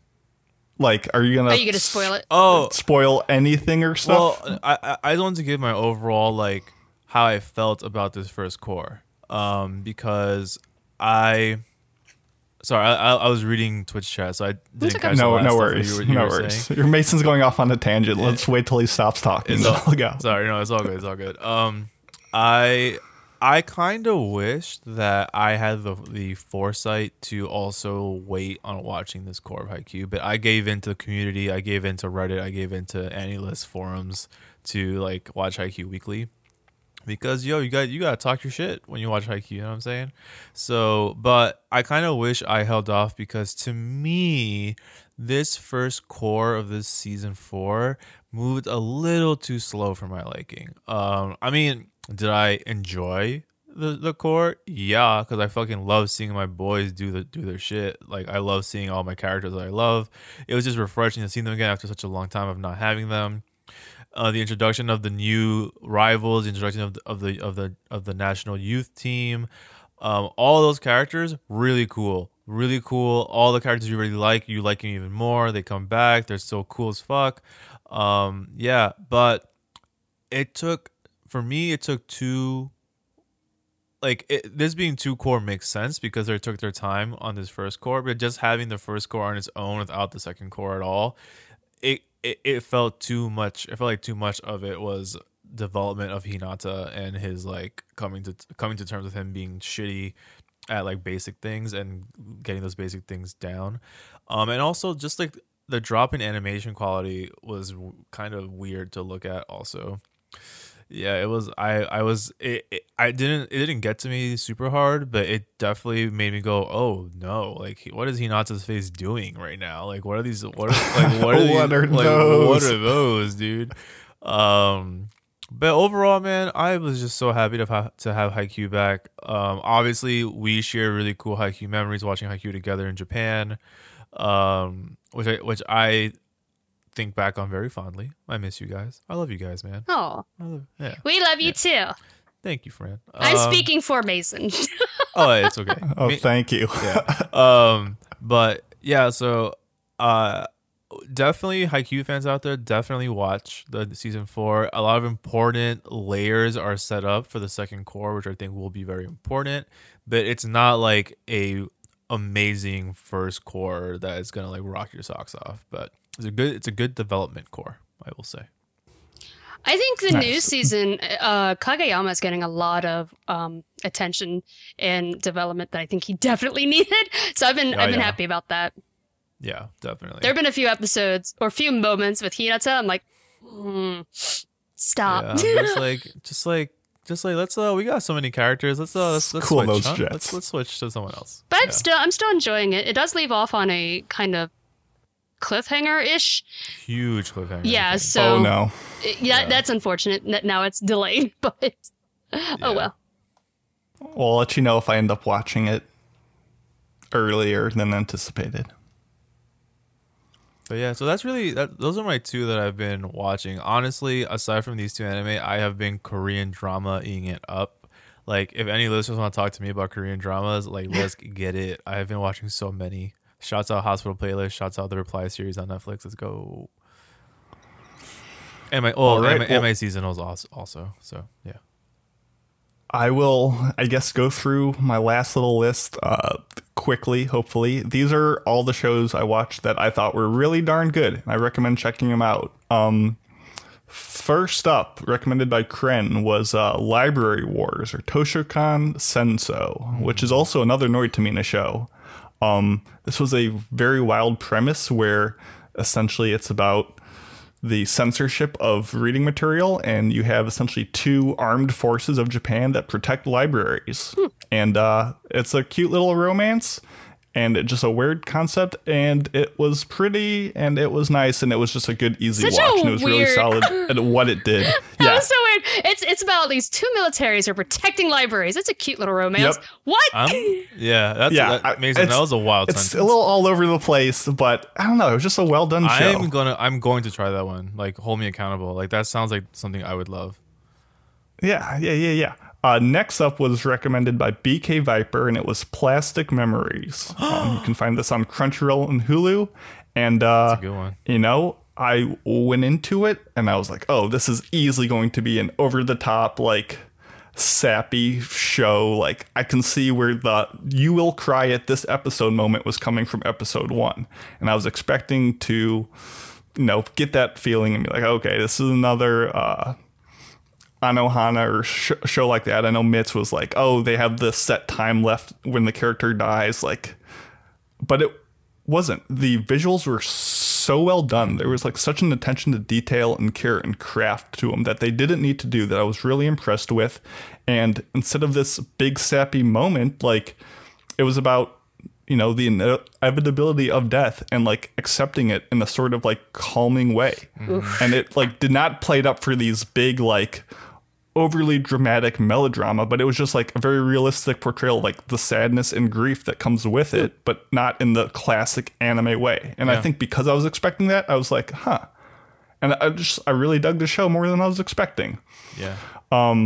Next up are two movies, because I'm going to cut some of these shows out and talk about them later. First up is Children of the Sea. This was supposed to come out in theaters in April. It was done by Studio 4C, who are at their best when they're doing films.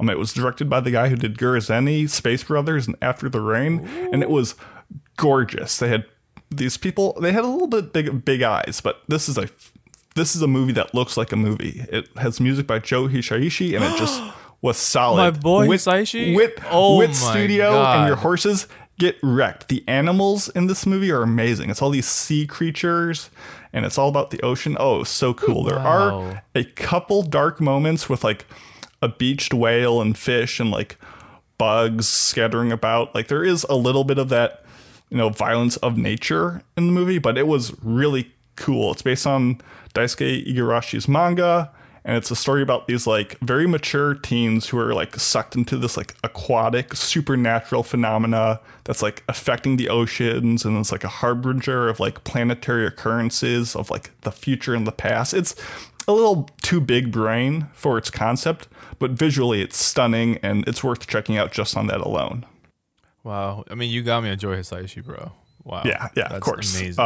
Another movie that I don't think I've heard anyone talk about in the history of ever. Maybe everyone's seen it. I'm just going crazy. It's a movie called Fusei, Memoirs of a Huntress. This has been on my list for a while. So this is a very Ghibli-esque movie. It's directed by Masayuki Miyagi, who was the like assistant director on Spirited Away. And since people are sensitive, I'll say the character is a huntress. There's a little bit of hunting and violence towards animals. But if you're a fan of like Kyoso Giga or like Miss Kosukai, Koku, Kokusai. Kokusai. It's this really gorgeous looking. It's very simply drawn, but it looks great. It's like this historical, artistic, mythological like bundle of references. There's pompadours in this movie. There's Naruto running. There's a bit on gender dynamics. There's food porn. There's dark moments. There's a foxy dog boy who might be voiced by Mamoru Miyano.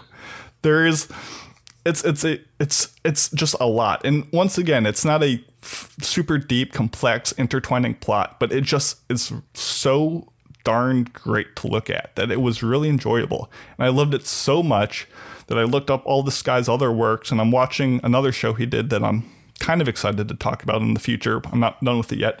But I found out this guy is directing a Production IG adaptation of The Dare King, which, if you've never heard of, is a novel done by the same person who did Guardian of the Spirit. So you have this phenomenal director with a phenomenal writer with a great studio, which I'm going to call now. It's going to be the best movie of this year if it comes out this year and isn't delayed by stuff. So The Dare King, keep an eye out on it for that. But check out Fuse Memoirs of a Huntress if you just want something light and easy and breezy to watch. The art reminds me of Natsume. He reminds me of Natsume, just the main character's art style. Oh, yeah. Kind of. And finally, because I know we're going short, the best thing I watched all year, all of 2020 so far, even though it didn't come out this year, if you were to say, Mason, what's the best thing you watched? Easily has to go to Hyogemono, Jocular Fellow. This was recommended to me by Moral, who I've never heard of this show before. It's a show about asceticism. It's about this guy, or an aesthetic, I should say, who is in the Sengoku era of Japan, the quote-unquote oversaturated Nobunaga era.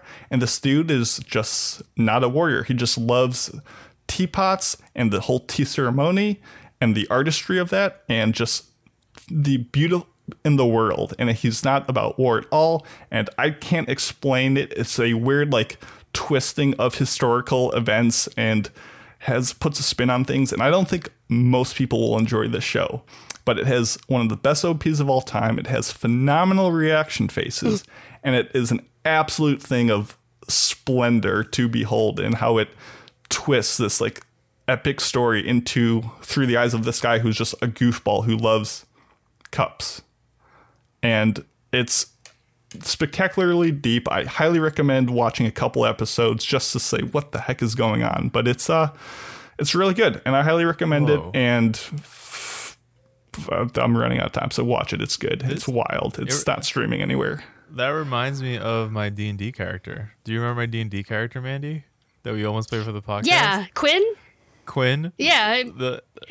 My D&D character is Quinn. He's a half elf that roams the land looking to make the best tea recipe of all time. Yeah, I remember.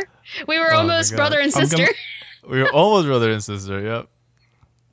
I'm going to post the OP in the chat for people to watch and just be stunned by its brilliance. So that's most of everything I've been watching. I'll talk about the other stuff at another day, but hopefully we gave you at least one show you'll like. Sure.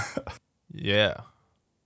Wow. Damn. I didn't think we were going to talk so much, but we did. Look at us. Huh? Sorry. No, I'm what? sorry. No, I meant that in a good way, dude. But anyway, something else that's good is our next in-show weekly trivia question, which reads, in Smile Down the Runway, Mr. Yanagita has To and Yukio bias cut a challenging type of cloth. What is the name of the fabric? Contemplate it, think about it, answer it when we get back from our news break. See you soon.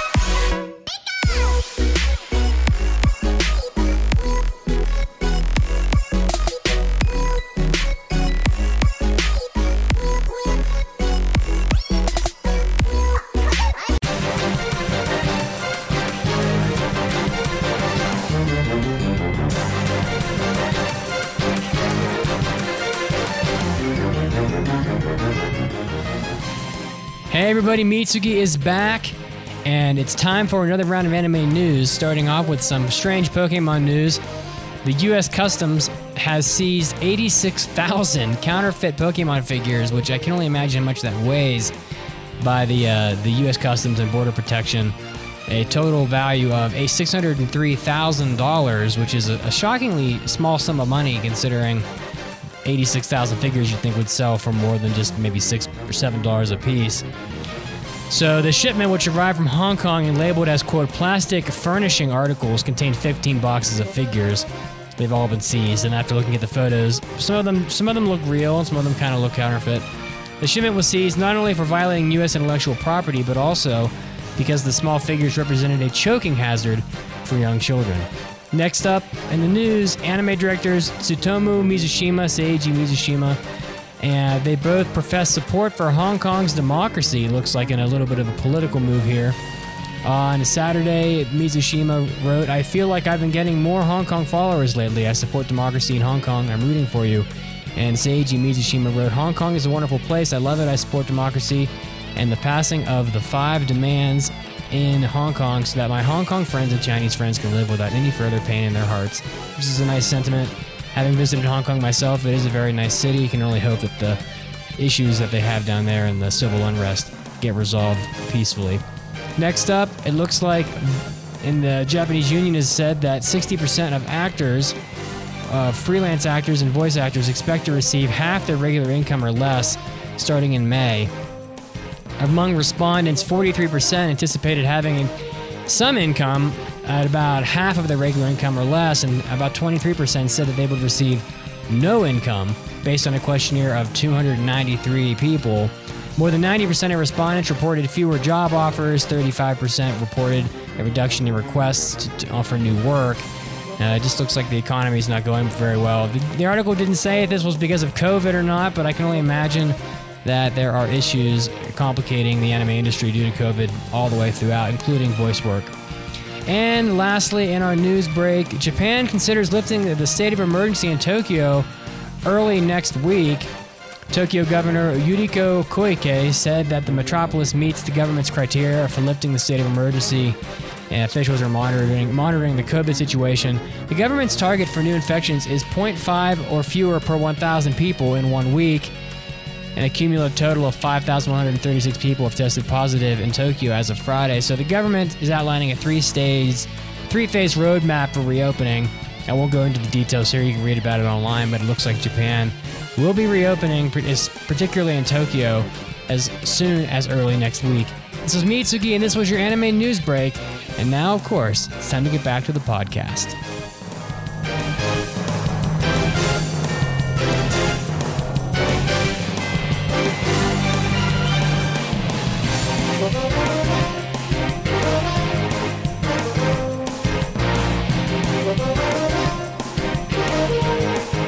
Anime Addicts, the AAA podcast, is always trying to bring you new and exciting ways to enjoy our content, and now we have an exclusive member-only RSS feed on the site that is going to let you access our hentai episodes, our Hobby Addicts, and our After Parties episodes, all from your favorite mobile apps. That's an additional 8 episodes of content per month just for you, and you can listen to it through Apple Podcasts app, you can listen to it through Podcast Addicts, Pocket Cast, Overcast FM, Downcast FM, etc., onward and onward. So many mobile apps for you to choose from.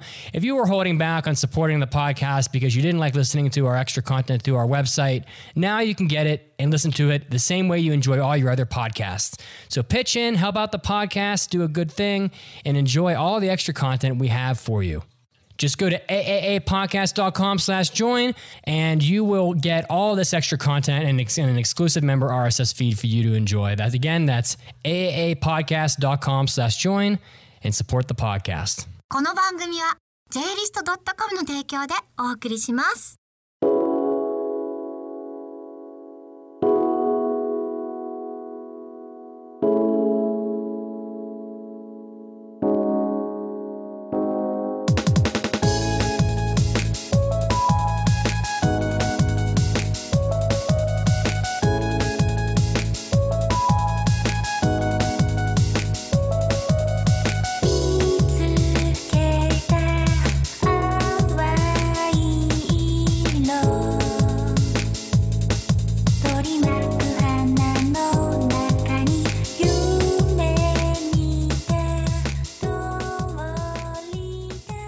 And we are back. So before we went on break, we had a question for you.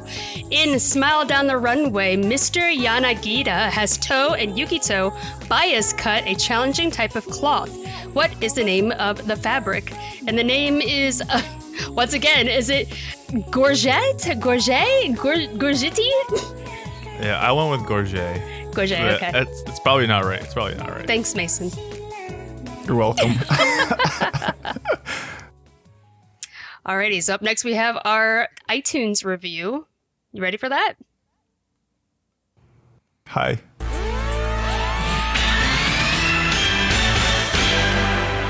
It's time for iTunes review. Alrighty, so this iTunes review is from Maddie916. They said, "Why did I wait this long? In the past, while looking for anime-related podcasts to listen to, I often overlooked this one for some odd reason. It was only after the Kyoto animation fire that I finally got into your podcast, and now I regret waiting this long to listen to this fine piece of programming. I love the symmetry between all of the hosts as they bring insightful information into everything related to my anime addiction. Keep up the wonderful work as I dedicate myself to making said addiction worse." Thank you so much. And Thank you so much, man. yeah, also, if you would like to leave us an iTunes review, please go to AAA Podcast or Anime Addicts Anonymous Podcast on iTunes. Leave us reviews so we know how we are doing. And 5 stars we will read on the show. But also feel free to leave us some comments on how we can improve to make things better for you. But thank you so much, Maddie. Alrighty. So because we normally put our mailbags at the end of the show, and we tend to skip them a lot, we haven't been getting as many mailbags lately because new people probably have no idea that we even do mailbags. Right, yeah. So it we decided... feels that way. Yeah, we decided to move this up higher in our show just so we can get through a couple of them and make sure that we do these before the review. So let's... I'm going to say we're also moving it forward because then people who don't want to get spoiled to the review and might like tune out or like, well, I want to hear the mailbags. When do I come back? So that's a good... Hopefully, good point. 2 birds, 1 stone. All right, so I'm going to go ahead and move us into mailbags. It's time for an almighty anime mailbag. Anime. Mailbag. It's funny because the other two cannot hear the drops because I did not have Mitsugi's equipment. I was gonna say that to everyone watching Twitch. If it seems like me, Mason, just like, and where's the cue? Where's the cue for Mandy? Where's the cue? Because we can't hear the drops. Yeah. So we've been fooling there's a quote. I think it's Nietzsche who says, "And those who couldn't hear the music thought those who were dancing to be insane." You know. Oh. But what's the quote for the people who hear nothing but are dancing? Those are the crazy ones. The first mailbag comes to us also from Morrill, and it says, "Hello, dear hosts. Mason is a host who's never wrong except when you are," Hello. which I should say is very often, my guy. I'm wrong constantly. I'm like a broken clock. I'm wrong 1,438 times a day. Yeah, dude. But I'm curious if there's any particular anime review the podcast covered prior to your arrival that you believe to be criminally underrated or overrated. Then he goes on to write something about cake. We can skip that. Mm-hmm. And I think you guys, if you want to, you could answer as well, because there's plenty of reviews from before you guys joined. But here's some thoughts. Shows that are underrated. These are shows that the podcast gave a score that I was like, you know what, that show's better than that. First up is Rakugo. They gave it a 5, which is the highest they could give, but not enough people were on those reviews to also give it a 5. So Rakugo, 5 out of 5, underrated. LOL. Next up is Rolling Girls, a show they gave a 2, and the show is not much better than that, but it looks so damn cool that it's better than a 2. I think that's about when I started the podcast, I think. It's like a 2.5. Very good. Recreators, they gave it a 2.5 out of 5. I went in with really low expectations, and I kind of enjoyed that show. It was a bunch of fun. It had a banging soundtrack. It was a good time. Bungo Stray Dogs, they gave it a 2.5 out of 5, and I think they were just like, oh, what's all these characters? Are we supposed to know who these people are? What's up with these stuff? And I was like, they're great. They're all literary figures. It was a good time, and it looked great. Cool show. Got better as it went on.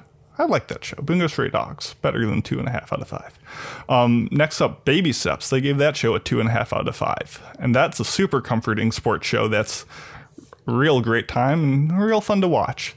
And finally, Aka 13, they gave it a 3. I really love that series. Got my manga of it right over there. Yep. Got my poster of it. You can't see it in this frame, but no, Aka 13 is great. Love that show. As far as shows that are overrated, 91 Days, so they gave that show a 5. It's not a 5. Scum's the Wish, they gave that show a 5. I could see why people enjoy it. It's not a 5. It's not a masterpiece. Come on. Your Lie in April, they gave that show a 5. Mandy touched on it earlier. I agree. It's not that great of a show.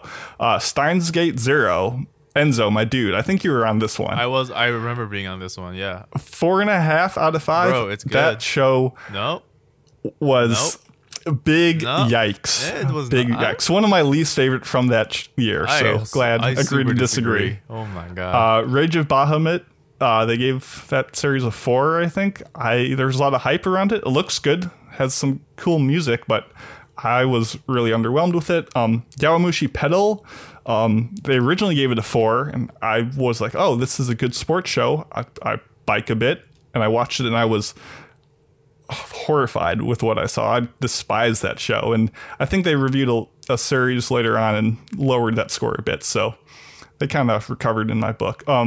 And finally, Gamers. LOL. They gave it a 2.5 out of 5, and that's still too high. Gamers was a nightmare and big sad, and it started so strong, though. Damn it. Yeah, I mean, I could go on for 2 hours about shows, but then it's just my thoughts, and that's why everyone has different takes and opinions and thoughts, and that's why we had the conversation. So I forget which. Do you guys have any thoughts? I forget which ones. Oh, I was so with you on Aka, and I don't think I was there for the scoring of Aka. I don't remember if I was there for Baby Steps, but I would not have given Baby Steps a 2 out of 5. I really liked that show. I was when you were talking about like Diamond No 8s earlier, I'm like, Baby Steps, my guy. Yeah, Baby Steps. I really liked Baby Steps. Yeah. I think I was there for Scum's Wish. I don't remember what I gave it. I have to look at Icy Rose's document or whatever, but I doubt I gave it a 5. I think that one was just I thought it was a 5 across the board. Chiaki and Kimiko. I think it was just those two. Yeah. Yeah, okay. I think that was it. Yeah, because I don't. And I understand completely why people could like that show, but I would have given Scum's Wish like a soft 4, personally, soft 4. So you give a show a 5. Those are big shoes. Yeah. But yeah, no, I'm more with you than not with you on most of, especially the Rakugo 5 not being enough. That's funny. Rakugo needs more love. Yeah. Manny, do you got any opinions on these, or should I move on to the next one? No, I don't really have anything. Because there are definitely times when they did reviews that I definitely disagreed with them, but I can understand everyone has different opinions, so I don't think anything is like overrated. I also hate saying overrated. I hate that. It feels like a very arrogant way of saying that my opinion is more important than yours. I hate that. But like underrated, I mean, I don't know. I'd have to look through the list to see what's there, but there have definitely been moments where I disagreed with them on stuff. Mandy, underrated. Gintama, not reviewed. It's true, yeah. It's true. Gintama. And like we said earlier, these scores are just, a snapshot in time. Yeah. Mm-hmm. And more important than, I always believe, more than the score itself is, why did they think the way they did? Yeah. There's been tons of times on the show where Mitz has been poo-pooing a show. This show is not that great. Ooh, the line work's awful. Blah, blah, blah, blah, blah. 3.5 out of 5. And everyone's like, well, that score is different than what you said. And it's all about how, you jive with the reviewer and what you think of stuff. So for sure, I understand that at the end of the day, none of these scores are. I know there are some shows. Gamers. I know there were some shows that were not passed that I had real issues with.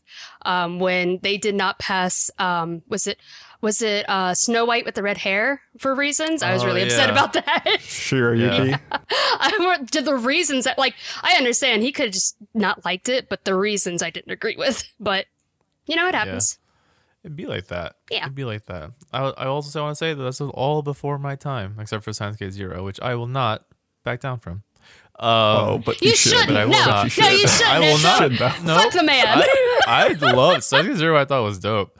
Anyway, the next mailbag is from Punch My Beaver, and they say, I know it's an interesting name.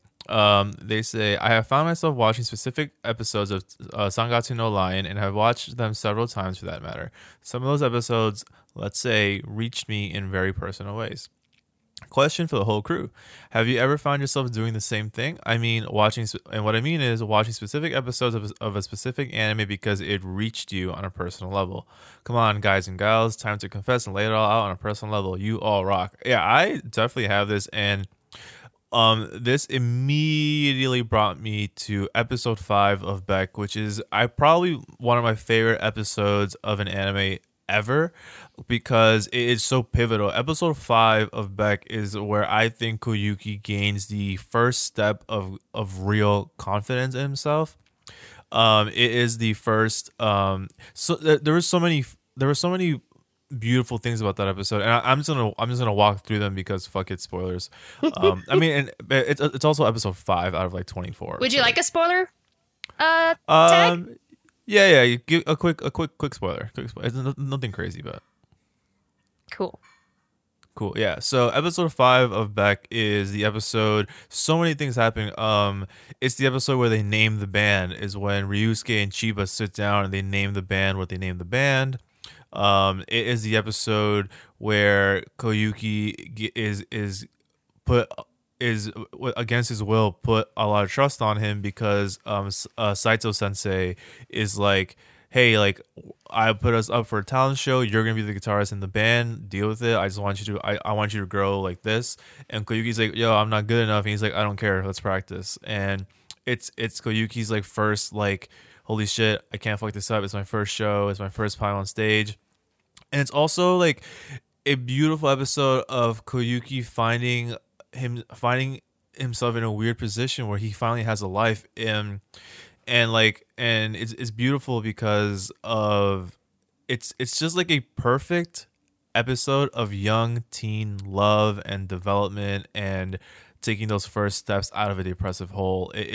When he gets on that stage, he plays "Follow Me" by the Rocket Boys, and that performance of him standing next to Maho is always in my head.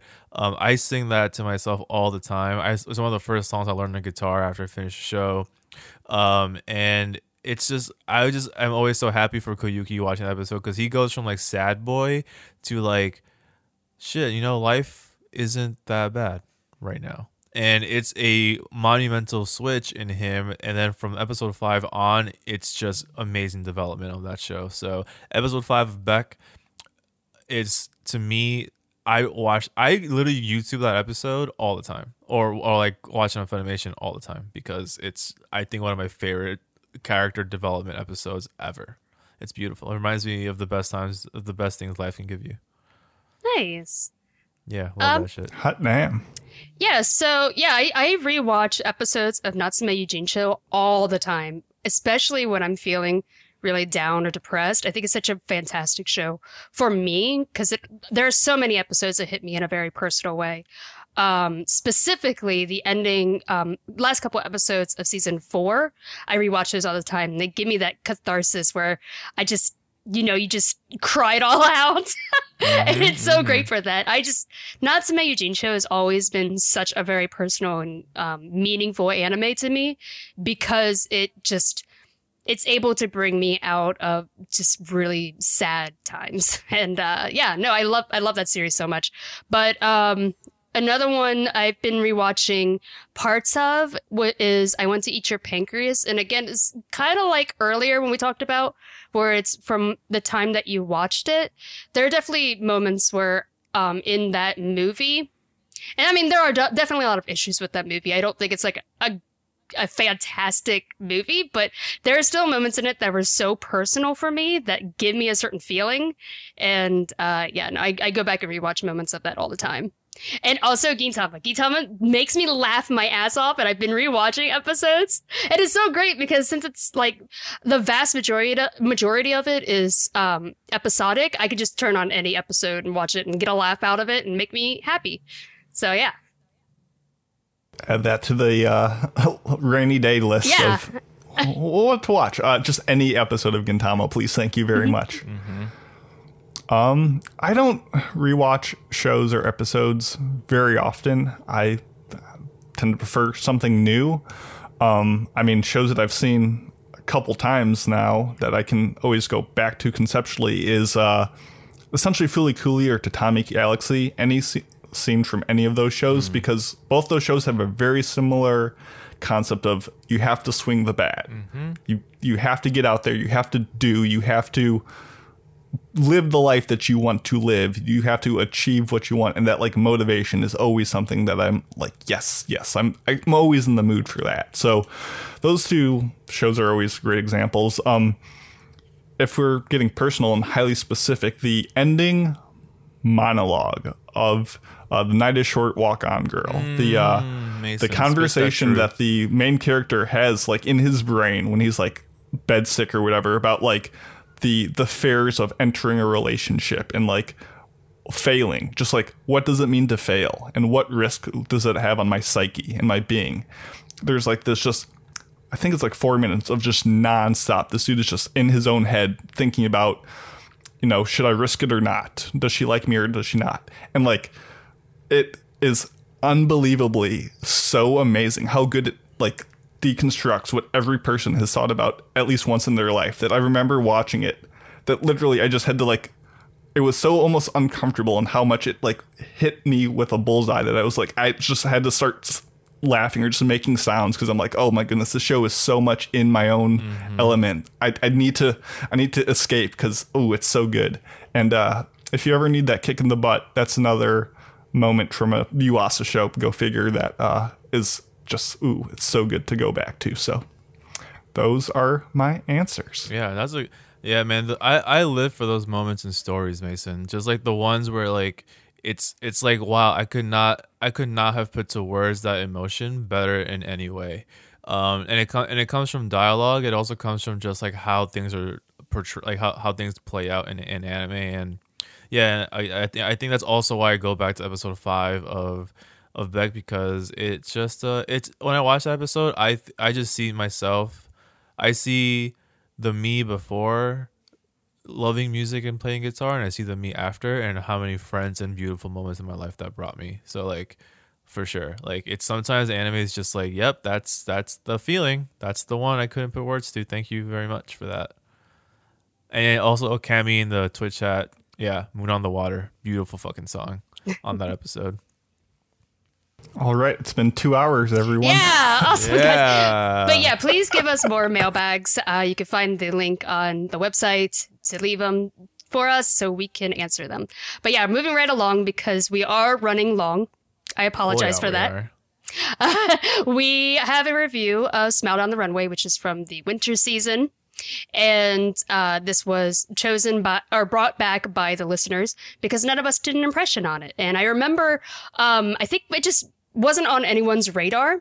And then when the season started, because I think this was a pretty strong season where we found so many things to watch. And when I was going through the list of stuff, I think both Mason and I watched this and we're like, this is pretty decent, but our schedule is already full enough. So, but yeah, it was brought back. You can watch it on Funimation. And the studio was Izola, who worked on Happy Sugar Life, funny, and Are You Lost? And the director is Nobuyoshi Nagayama, who also worked on Happy Sugar Life, which is hilarious to me. Are You Lost? And also My Girlfriend is a Show Bitch. So, yeah, this story is a kind of shonen slice of life about a girl named Chiyuki who her father works at as a fashion designer for a Paris fashion design company, and she always wanted to walk down the runway for her father's clothing line, but she's also very short. Like, she's way shorter than what a typical runway fashion model would be. And this is about her trying to get into the industry despite that and prove that she can do it despite her lack of height. She also meets a boy named Ikuto who wants to be a fashion designer. And so he is also trying to get into the industry, and they work together to try and show others that they can make it in this world. And what did we think of our impressions going in? Yeah.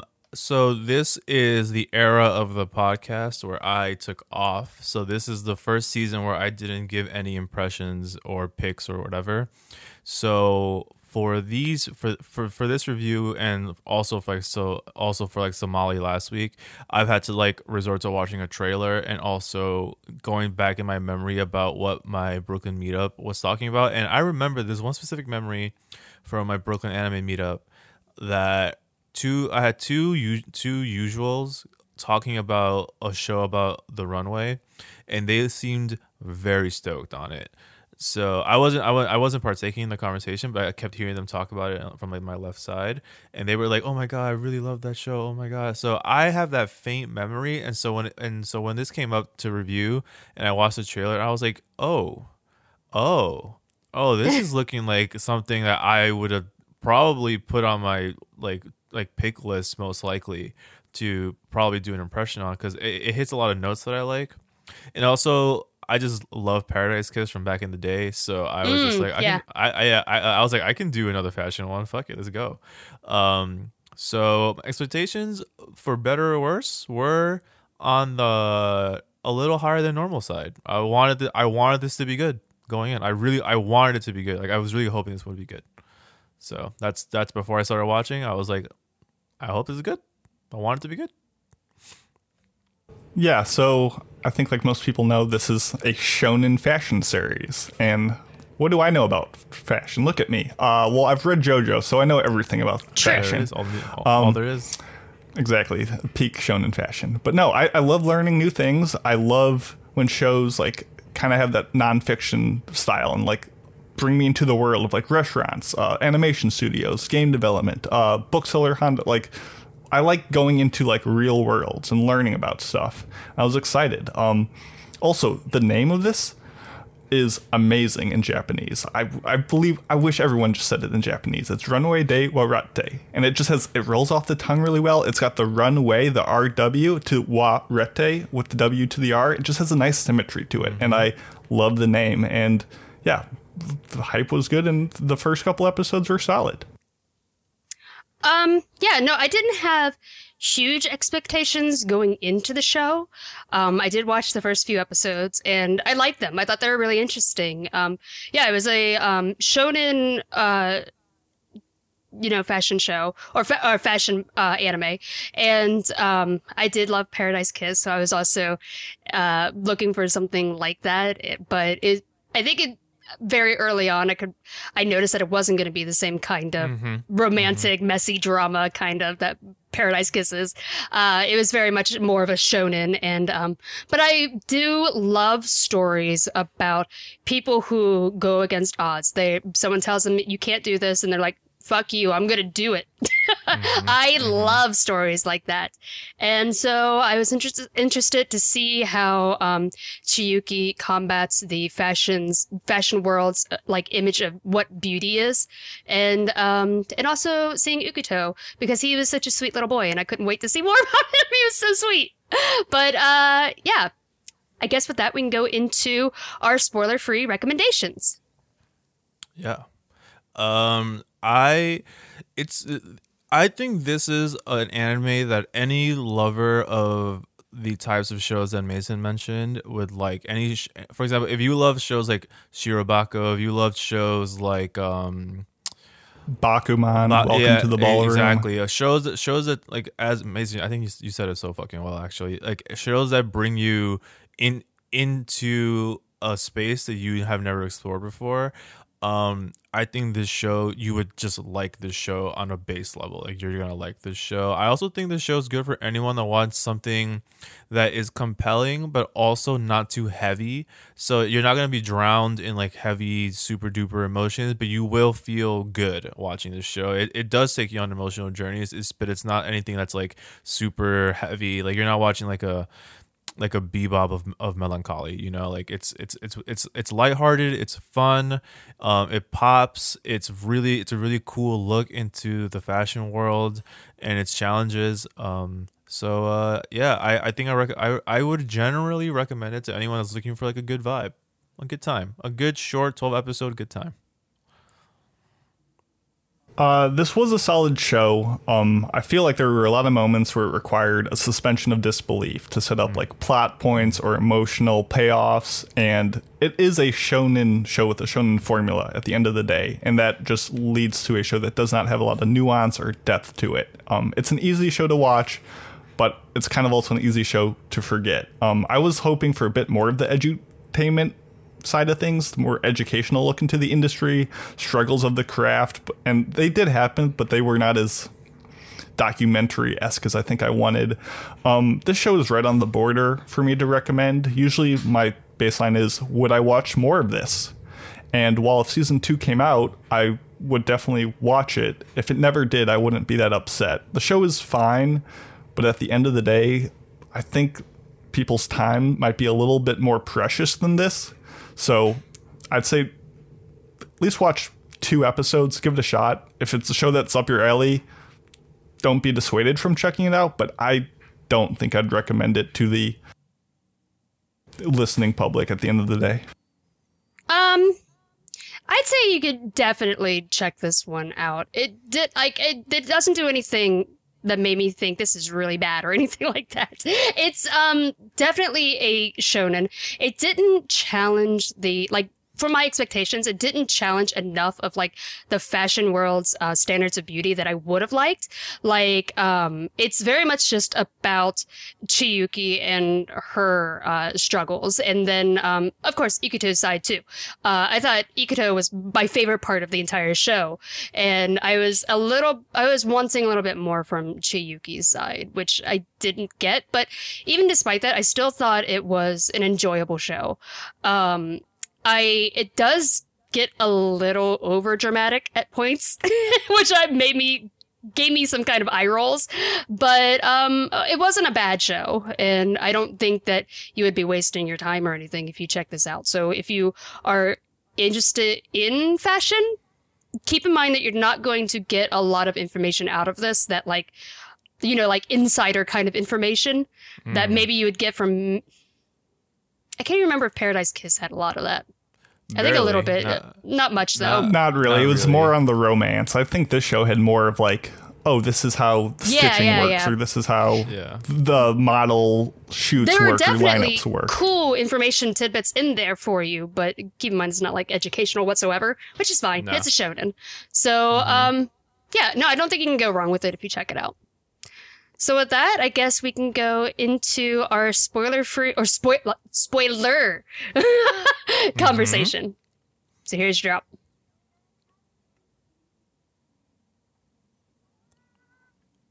Alrighty, spoiler warning is up. So where would you like to begin? Either the plot or the characters. What would you guys like to do first? I actually have a really... I want to touch on characters, I think. Quickly. Okay. Unless you both want to talk about plot first, then I'm good. I can go either way. But no, you started us down this road. All right. So I was worried about Ikuto when they first brought him on as when they first introduced him in the show, because I thought he was going to be like a very whiny shonen boy. But I actually really like his ability to believe in himself and not be such a pushover. Because there were many times in this anime where in any other shonen you could see like them being pushed over or whatever, but he was so like, I really liked Ikuto because he was so like in his beliefs and was like, no, like I'm not gonna back down from how I feel. Like I made these choices, like these are my choices. Like even if it fucks me in the end, like I'm gonna stick by this. And I do like the also Chiyuki. You know, I think Chiyuki is where you get the most suspense of disbelief, because from what I know of like the modeling world, like Yeah, like there's definitely height requirements, like literally like literal height requirements, and like it's very unlikely that a model of her height gets picked for like literally anything, even if they have like the work ethic of a god. But even so, it is cool. It was cool to see her parallel willpower to Ikuto's, because they both were just really dedicated to what they wanted to do and be. So I think in general, these two characters as our leads was cool. I personally think that it was a cool bait and switch where we thought the show was going to be like Chiyuki's story, and it is her story because you see all her entire journey throughout it too. But I thought it was cool how at the end of the first episode you're like, oh, this is not really about her, it's about him, like Ikuto's story. But you can argue it's both, but like I think the show focused on Ikuto mostly. Which I Ikuto, you mean hashtag best Bob? Best Bob. Did you guys? It took me like 2 seconds to realize why they called him Bob. Did you guys understand? Yeah. I got it. Yeah, I was like, why Bob? And I was like, oh, his hair. There it is. There you go. Yeah, no, I loved Ikuto. I thought he was very interesting. I liked his side of the story more than Chiyuki, because Chiyuki, I was really hoping that it challenged more on like the fashion world's standards for beauty, like challenging norms. I would have liked to see more of that, because that's why I thought it was interesting that they had her desire to be a runway model despite her height. I mean, but I would have liked to see more characters, or like maybe they're a bit bigger, different kind of models, and like showing that, you know, you could probably make clothes to fit the model instead of just fitting to this very specific type of beauty standard. So I would have liked to see a lot more of that, but they didn't do that, unfortunately. I also would have liked if they had done a little bit more of like different kind of statuses, because it's a little bit harder to feel for Chiyuki when she is like the rich girl. I would have liked to see somebody trying to make it into this world from like maybe a lower income house instead. That's why I liked Ikuto so much. I thought his journey was far more enjoyable than Chiyuki's. But so here's my thing about like what the show is trying to conquer. All the characters in the show have a hurdle that they're trying to, you know, breach. And the show, I mean, like beauty and aesthetics and stuff like that is very subjective. There's really a lot of ways. It's really hard to define what's better in that sort of way. So the show really pushes like an objective measure of what the characters need to overcome. For example, Chiyuki is numerically lacking. You need to be 5'9" to be a model. She's 5'2", which is the average height of a female character in Japan. Like that's kind of, you know, just objective. She's 7 inches too short. How is she going to overcome this? Ikuto is financially lacking. He just does not have enough money to be a designer. He can't afford the schooling you need to go to. He can't afford the materials. How is he going to achieve the monetary measures to succeed? Kokoro is objectively, like, dimensionally perfect for modeling, but she doesn't want that path. So how is she going to circumvent that? And essentially the antagonist of the series in a way is To, who is a person who is very about those numbers. He is the guy who can, you know, touch people and like visually like assess what their measurements are. He's all about the numbers. He has that objective standard, which is part of why he succeeds. And his hurdle is, you know, he has to get an objective, a set number of offers to surpass his grandmother. Like, the show very much tries to set a clear, defined bar of there's this number for all these characters, and if they can go above it, they will succeed. And it seemed kind of strange in a system that's very not about those objectives. And I can see why they did it, to help define what success or failure is, but it is a little unrealistic. I don't know, my 2 cents. Yeah, I think it definitely took creative leeway with a lot of the coincidence. Like the biggest thing that checked me out during the anime is when the money situation of Ikuto came to the forefront, where he couldn't afford his mom's like surgical procedure while also, you know, affording all the clothes to make his outfits for the runway show. And there was so many different people being like, yo, just quit and join my team, or yo, just quit and convince her to be or convince Kokoro to be a model and not a designer, and I'll give you all the money you need. And I at first thought it was cool. Like he was like, no, like I'll make it happen, I'll make it work. And then I thought it was just like, I was like too coincidentally perfect that like his boss called the father of Chiyuki to give him the 2 million yen for the design he made. Right? Am I saying this wrong? I don't really know if his boss convinced Chiyuki's father to do it. I think he just inherently, he bought the design conceptually months ago, and now he finally came to production with it, and it was kind of a happy accident. I'm not really sure how much Kokoro's phone call set that up. So that's what I wasn't too sure about. Okay, but yeah, it was very way, convenient. But it goes in the line of sticking to your guns, which he does throughout. But either way, I was just like, that's when I started feeling like, okay, things are going too well for Ikuto. But that does get that does play out and evens out later on in the anime. But yeah, so I also like, I didn't give it too much like crap for that, because it was only 12 episodes. And when they were literally balancing 4 main characters at a certain point, so like they had to build to the runway show to make that the finale, to make things pay off at the end. So I think the 12 cap on this anime, I would never expect this to be more than 12 episodes, but because it was 12 and they presented a lot of threads, I think they had to kind of go linear plot points here and there to get there. A lot of threads. Yeah, I did it. I get it. You madman. Oh, yeah. I like the 2 main characters. Sorry, go ahead. I was going to say, this is based on a manga, and the manga is still going. Oh, nice. So there's a lot more to it. And I will say, I felt like this ended at a good enough spot. Mm-hmm. Like, I was happy with how it finished up. I guess talking about the characters, and this kind of highlights my biggest problem with the whole show, is I like most of the characters, if not all of them. And there's a moment early on where Honoka, Ikuto's like older sister, kind of like spites him. Like when they get in a little feud or a little fight, she doesn't wear the clothes that he made for her. And I thought that was a nice touch, because, it's kind of your way of saying, oh, I'm disagreeing with you right now. I'm not going to wear the clothes you made for me. And it was like very subtle. His mom made like one comment on it, and I was like, okay, I get it.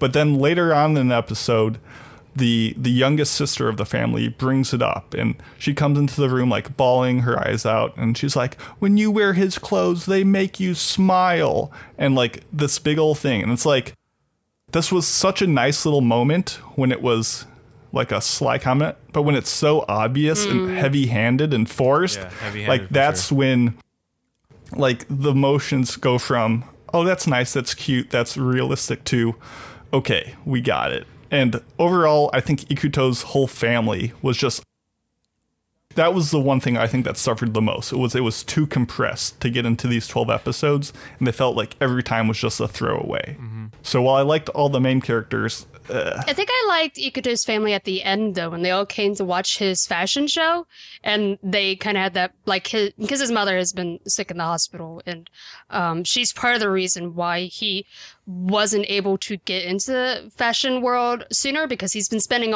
using all of his money to help his mother, and he's also doing this as a way to try and help support his mother, despite her not wanting it at all. She's like, no, spend it on you and your dreams and what you want to do. So I don't know, I got a little emotional when she came to see his fashion show and how far that he has climbed and improved, and just also seeing his sister just kind of regret everything she said to him. Yeah. I was gonna say like the mom part too. Go ahead, Enzo. No, I'm with Mandy. I think I'm with both of you. I think the family stuff at the beginning was a good, like, oh, this is a good facet of this character's life, and then it did feel kind of cheesy and corny and over the top most of the time. But I think it was I think it played out pretty well with that scene of his mother yelling for him in the crowd. Mm-hmm. Oh, sure, that his was mother cute. being in the crowd, and her crying like she like never cried, but now that she finally can, like that release of emotion, her cheering for him, that was great.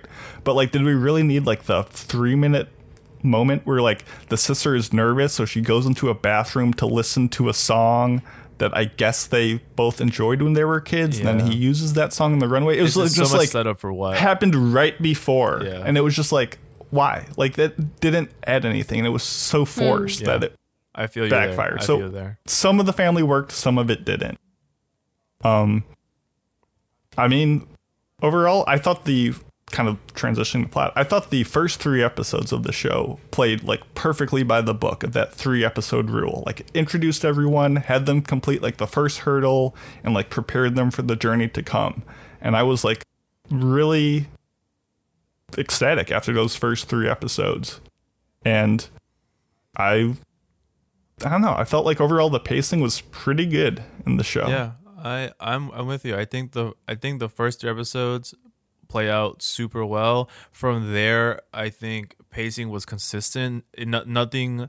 I don't think any episode felt really slow for me personally. And I watched this anime in 2 6-episode binges. So I watched 6 and 6, and it didn't feel slow like at any too slow at any moment. It didn't feel too fast at some moments. Some parts did just get rushed through.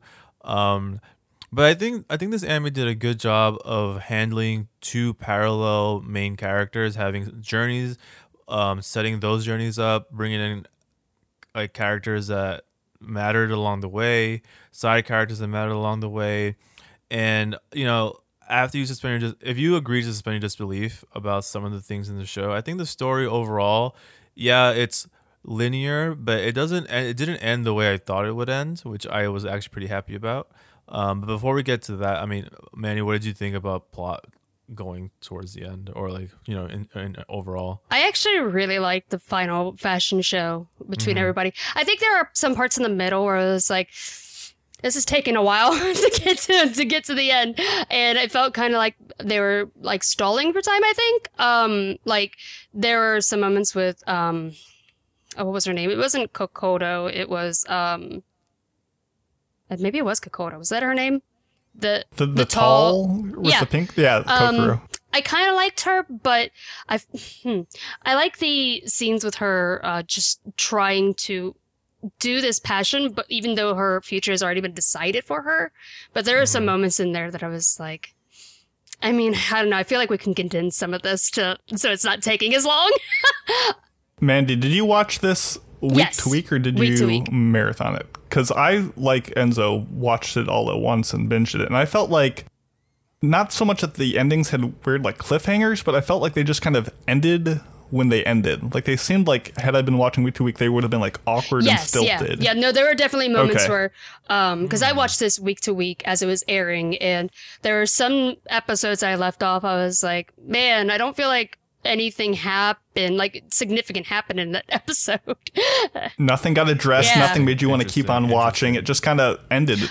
And I guess I would have agreed, but then I just had the next one right there. Yeah, so I just but I mean, moved there were it definitely along. episodes later on where I was like, that was really good. I was really happy with that one. I really liked the final fashion show, and Yeah, me too. I think it was interesting seeing all the different kind of designs and how they related to them, like their personalities, and like Toes was interesting, and I kind of like his battle for trying to outdo his grandmother too, and because he wants to have his own fashion design or fashion label and not work under hers, and I don't know. I think it was also interesting that a lot of characters in this failed in what they were trying to do, but still ended in a place where it was like positive for them. Does that make sense? Yeah. I'm with you, and that's what I was kind of alluding to before. Is that should we spoil like the placement of the final tournament arc? Mm-hmm. Sure. I mean, I was just going to say before, if you're going to do the final placements, I do like how right at the end we are expecting the Chiyuki Ikuto combo. Our two main characters to come together. You're like, okay, here we go. Forces who have been building themselves up separately are going to come together, and all of a sudden we get a twist. They're rivals, I thought actually. the same and thing. I was like, that was good. Yeah, that was good. I got to give them props. It was a little convenient. You had to, sure, fine. They all met up at that moment and they agreed and they had the history. Fine, whatever. I can believe it all because it aided in the story. So go ahead. Yeah, no, I'm with you. And so that was one of the plot twists. I was like, oh, okay, let's go. Cool. And then at the end, because Shonen trains you to just believe that the main characters are going, like the main characters are going to win. And not only did Ikuto not win, he didn't place top 3, he didn't place top 5, he didn't place top 10, he placed 11th. 11th. And it was cool because Kokoro winning, I was like, sure. Actually no, I don't. I disagree with what I just said. She won only because To withdrew. He was going to be the obvious winner, which makes sense. Yeah. So I think it's cool that this show didn't just and oh my god, this high schooler just came out of nowhere and fucking won the whole thing because shonen. So I thought it was cool that Ikuto lost, and I also think it's cool that the people in the college are like, yeah, dude, of course you lost. You're like in high school. These are like college seniors doing this shit. They've been doing this shit for way longer. That's why 10 people placed over you. Like, don't be so hard on yourself. And I think that was cool. I think it was cool that like we had a main character that got beat down. Ikuto was trying so hard to win this damn thing, to prove something, to prove himself to people, and he got fucking slammed in the placements. But like Mandy says, he took that with stride, and instead of letting that be like, oh, you know what, I'm just not good enough, he was like, you know what, I did the best I could, and I love this, and I'm gonna keep going forward. And grow. I got really emotional at the end when he was like, of course he's upset and he's crying about it. He's like, I don't even know what to do now because I tried so hard at this and I failed. But then they get Chuki and Ikuto both get their own job offers, and that kind of spurs them into like, kickstarts them into like, no, I'm not going to give up. I'm going to keep trying, and I'll come back better next time. And I don't know, I really kind of like that at the ending because it felt a little bit more realistic than that, because I was fully expecting that when they're doing the placements, I fully expected he was going to be the top. I really thought Shonen has trained me to think that.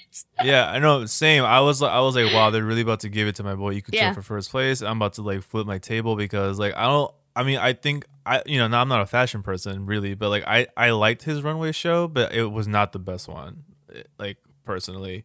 And should he have won, I would have been a little upset. I would have been like, that's way too convenient that this fucking high school ass kid just beat out seniors at a fucking fashion college. Like, not that doesn't happen, but nothing about Ikuto's journey showed him to be a world-renowned genius level. I think what the show tells you about Ikuto is that he has natural instinct to do basics super fucking well.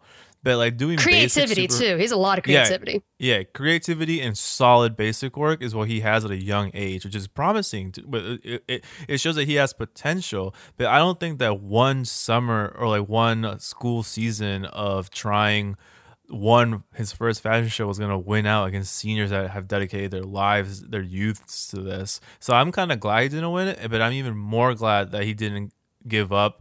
And it kind of organically evolved into his next step. Yeah. Bro, did you see his clown pajamas? I was just about to talk about that. That boy ain't no way he's going to win anything related to fashion. That said, I really enjoyed the fashion in the show. I thought they nailed that component of it. I thought that was really interesting. Why I thought Ikuto was interesting is the same reason why the judges did as well. It's just his ability to think outside the box, where everybody has like these, like they're following the kind of, guidelines for that, your typical guidelines of fashion designing, but he's like pajama pants, and I thought that was really cool. I was like, oh, he's thinking outside the box and trying to do something different and taking those risks. I'm with you. Yeah, I disagree. I thought his whole point was he wasn't doing that. He's not a designer. He's a pattern maker at heart. All his designs were just taken from different parts of the world, and why executed really well. Weren't inventive. They didn't push anything in a new way. I mean, at the end, his inventive thing of pajamas was just pajamas. Like, he approached it in a different way, but he didn't approach fashion in a different way. And I think that's what he's going to learn. I agree with both of you, where I think his potential does shine in the fact that, like, I think even the fact that he thought of pajamas is a feat in itself, because it's just vastly different than what anyone else in the preliminaries even thought about doing. And I think it is cool that he came to the idea by looking at Sarah's IG and being like, yo, she only posts daytime shit. There's a whole nighttime aspect to her life, right? So Yeah. that's cool. Like, I think that's a really cool, neat thought process that isn't typical. I would have never thought to fucking do pajamas either. Yeah, because Like, everyone never. else is And he like, learned I'm going to that- make cute dresses for her because that's what Right, exactly. she normally wears. But he also learned that by going to Chayuki's to learn about her and seeing her in her, just apartment, just in like sweatpants. Yeah, for And he's sure. like, oh, that's what people wear sometimes, even if they're wearing heels Yeah. 24/7. But it does take. It's something that I call the eye. It's like for example, when people ask me, well, why do you like Masaki Yuasa so much? I'm like, because he has the eye. And the eye is like what the way me and my roommate described the eye is like it's people who have this like way of seeing things and being able to put that seeing something and drawing some crazy inspiration from it that you wouldn't necessarily have gotten inspiration. Like if I was him and I went to Chiyuki's apartment, I don't think I would walk out with pajamas as my idea anyway. I think it takes a certain type of special brain.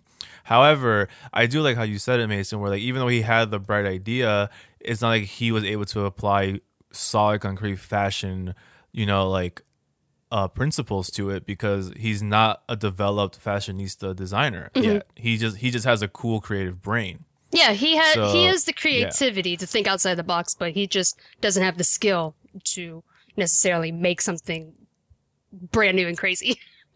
Right. Yeah. So I think that's why I'm glad he didn't win, because even though he has the first comings of the eye, there was no way he was gonna out design college fashion students. Like, I mean, it can happen. You have geniuses in this world, but like he wasn't a genius.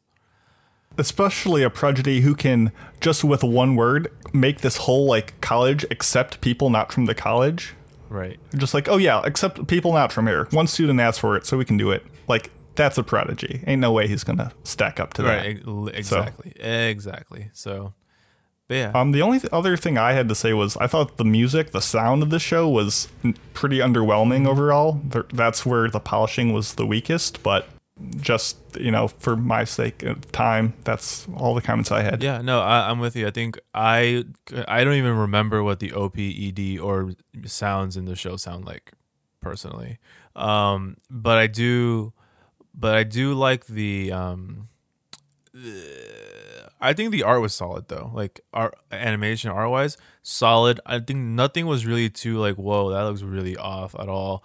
So yeah, it was solid animation, solid artwork. Sound design, nothing special. Yeah, I thought the character designs were pretty nice, and art was fine. I don't remember any of the music in the show, and I haven't watched it since I finished it. Since it finished airing, I haven't watched it. But I still remember the OP, and there are parts of it that I liked a lot.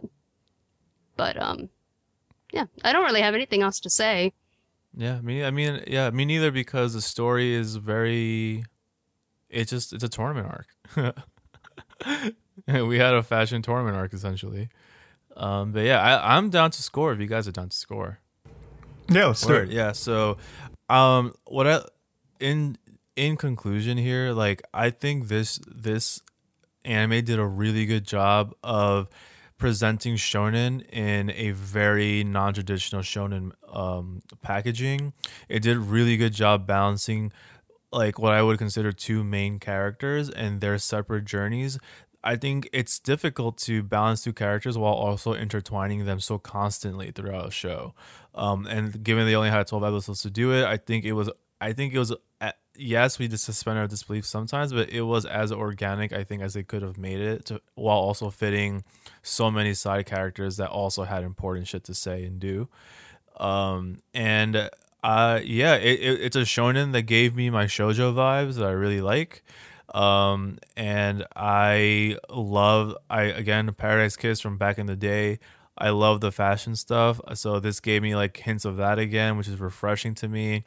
It's a concept that is refreshing. Not many properties in anime will touch on fashion to this extent. So, I'm going to give it, 3.5 smiles on the runway. Yeah, I just good old boring smiles. 3.5 smiles on the runway.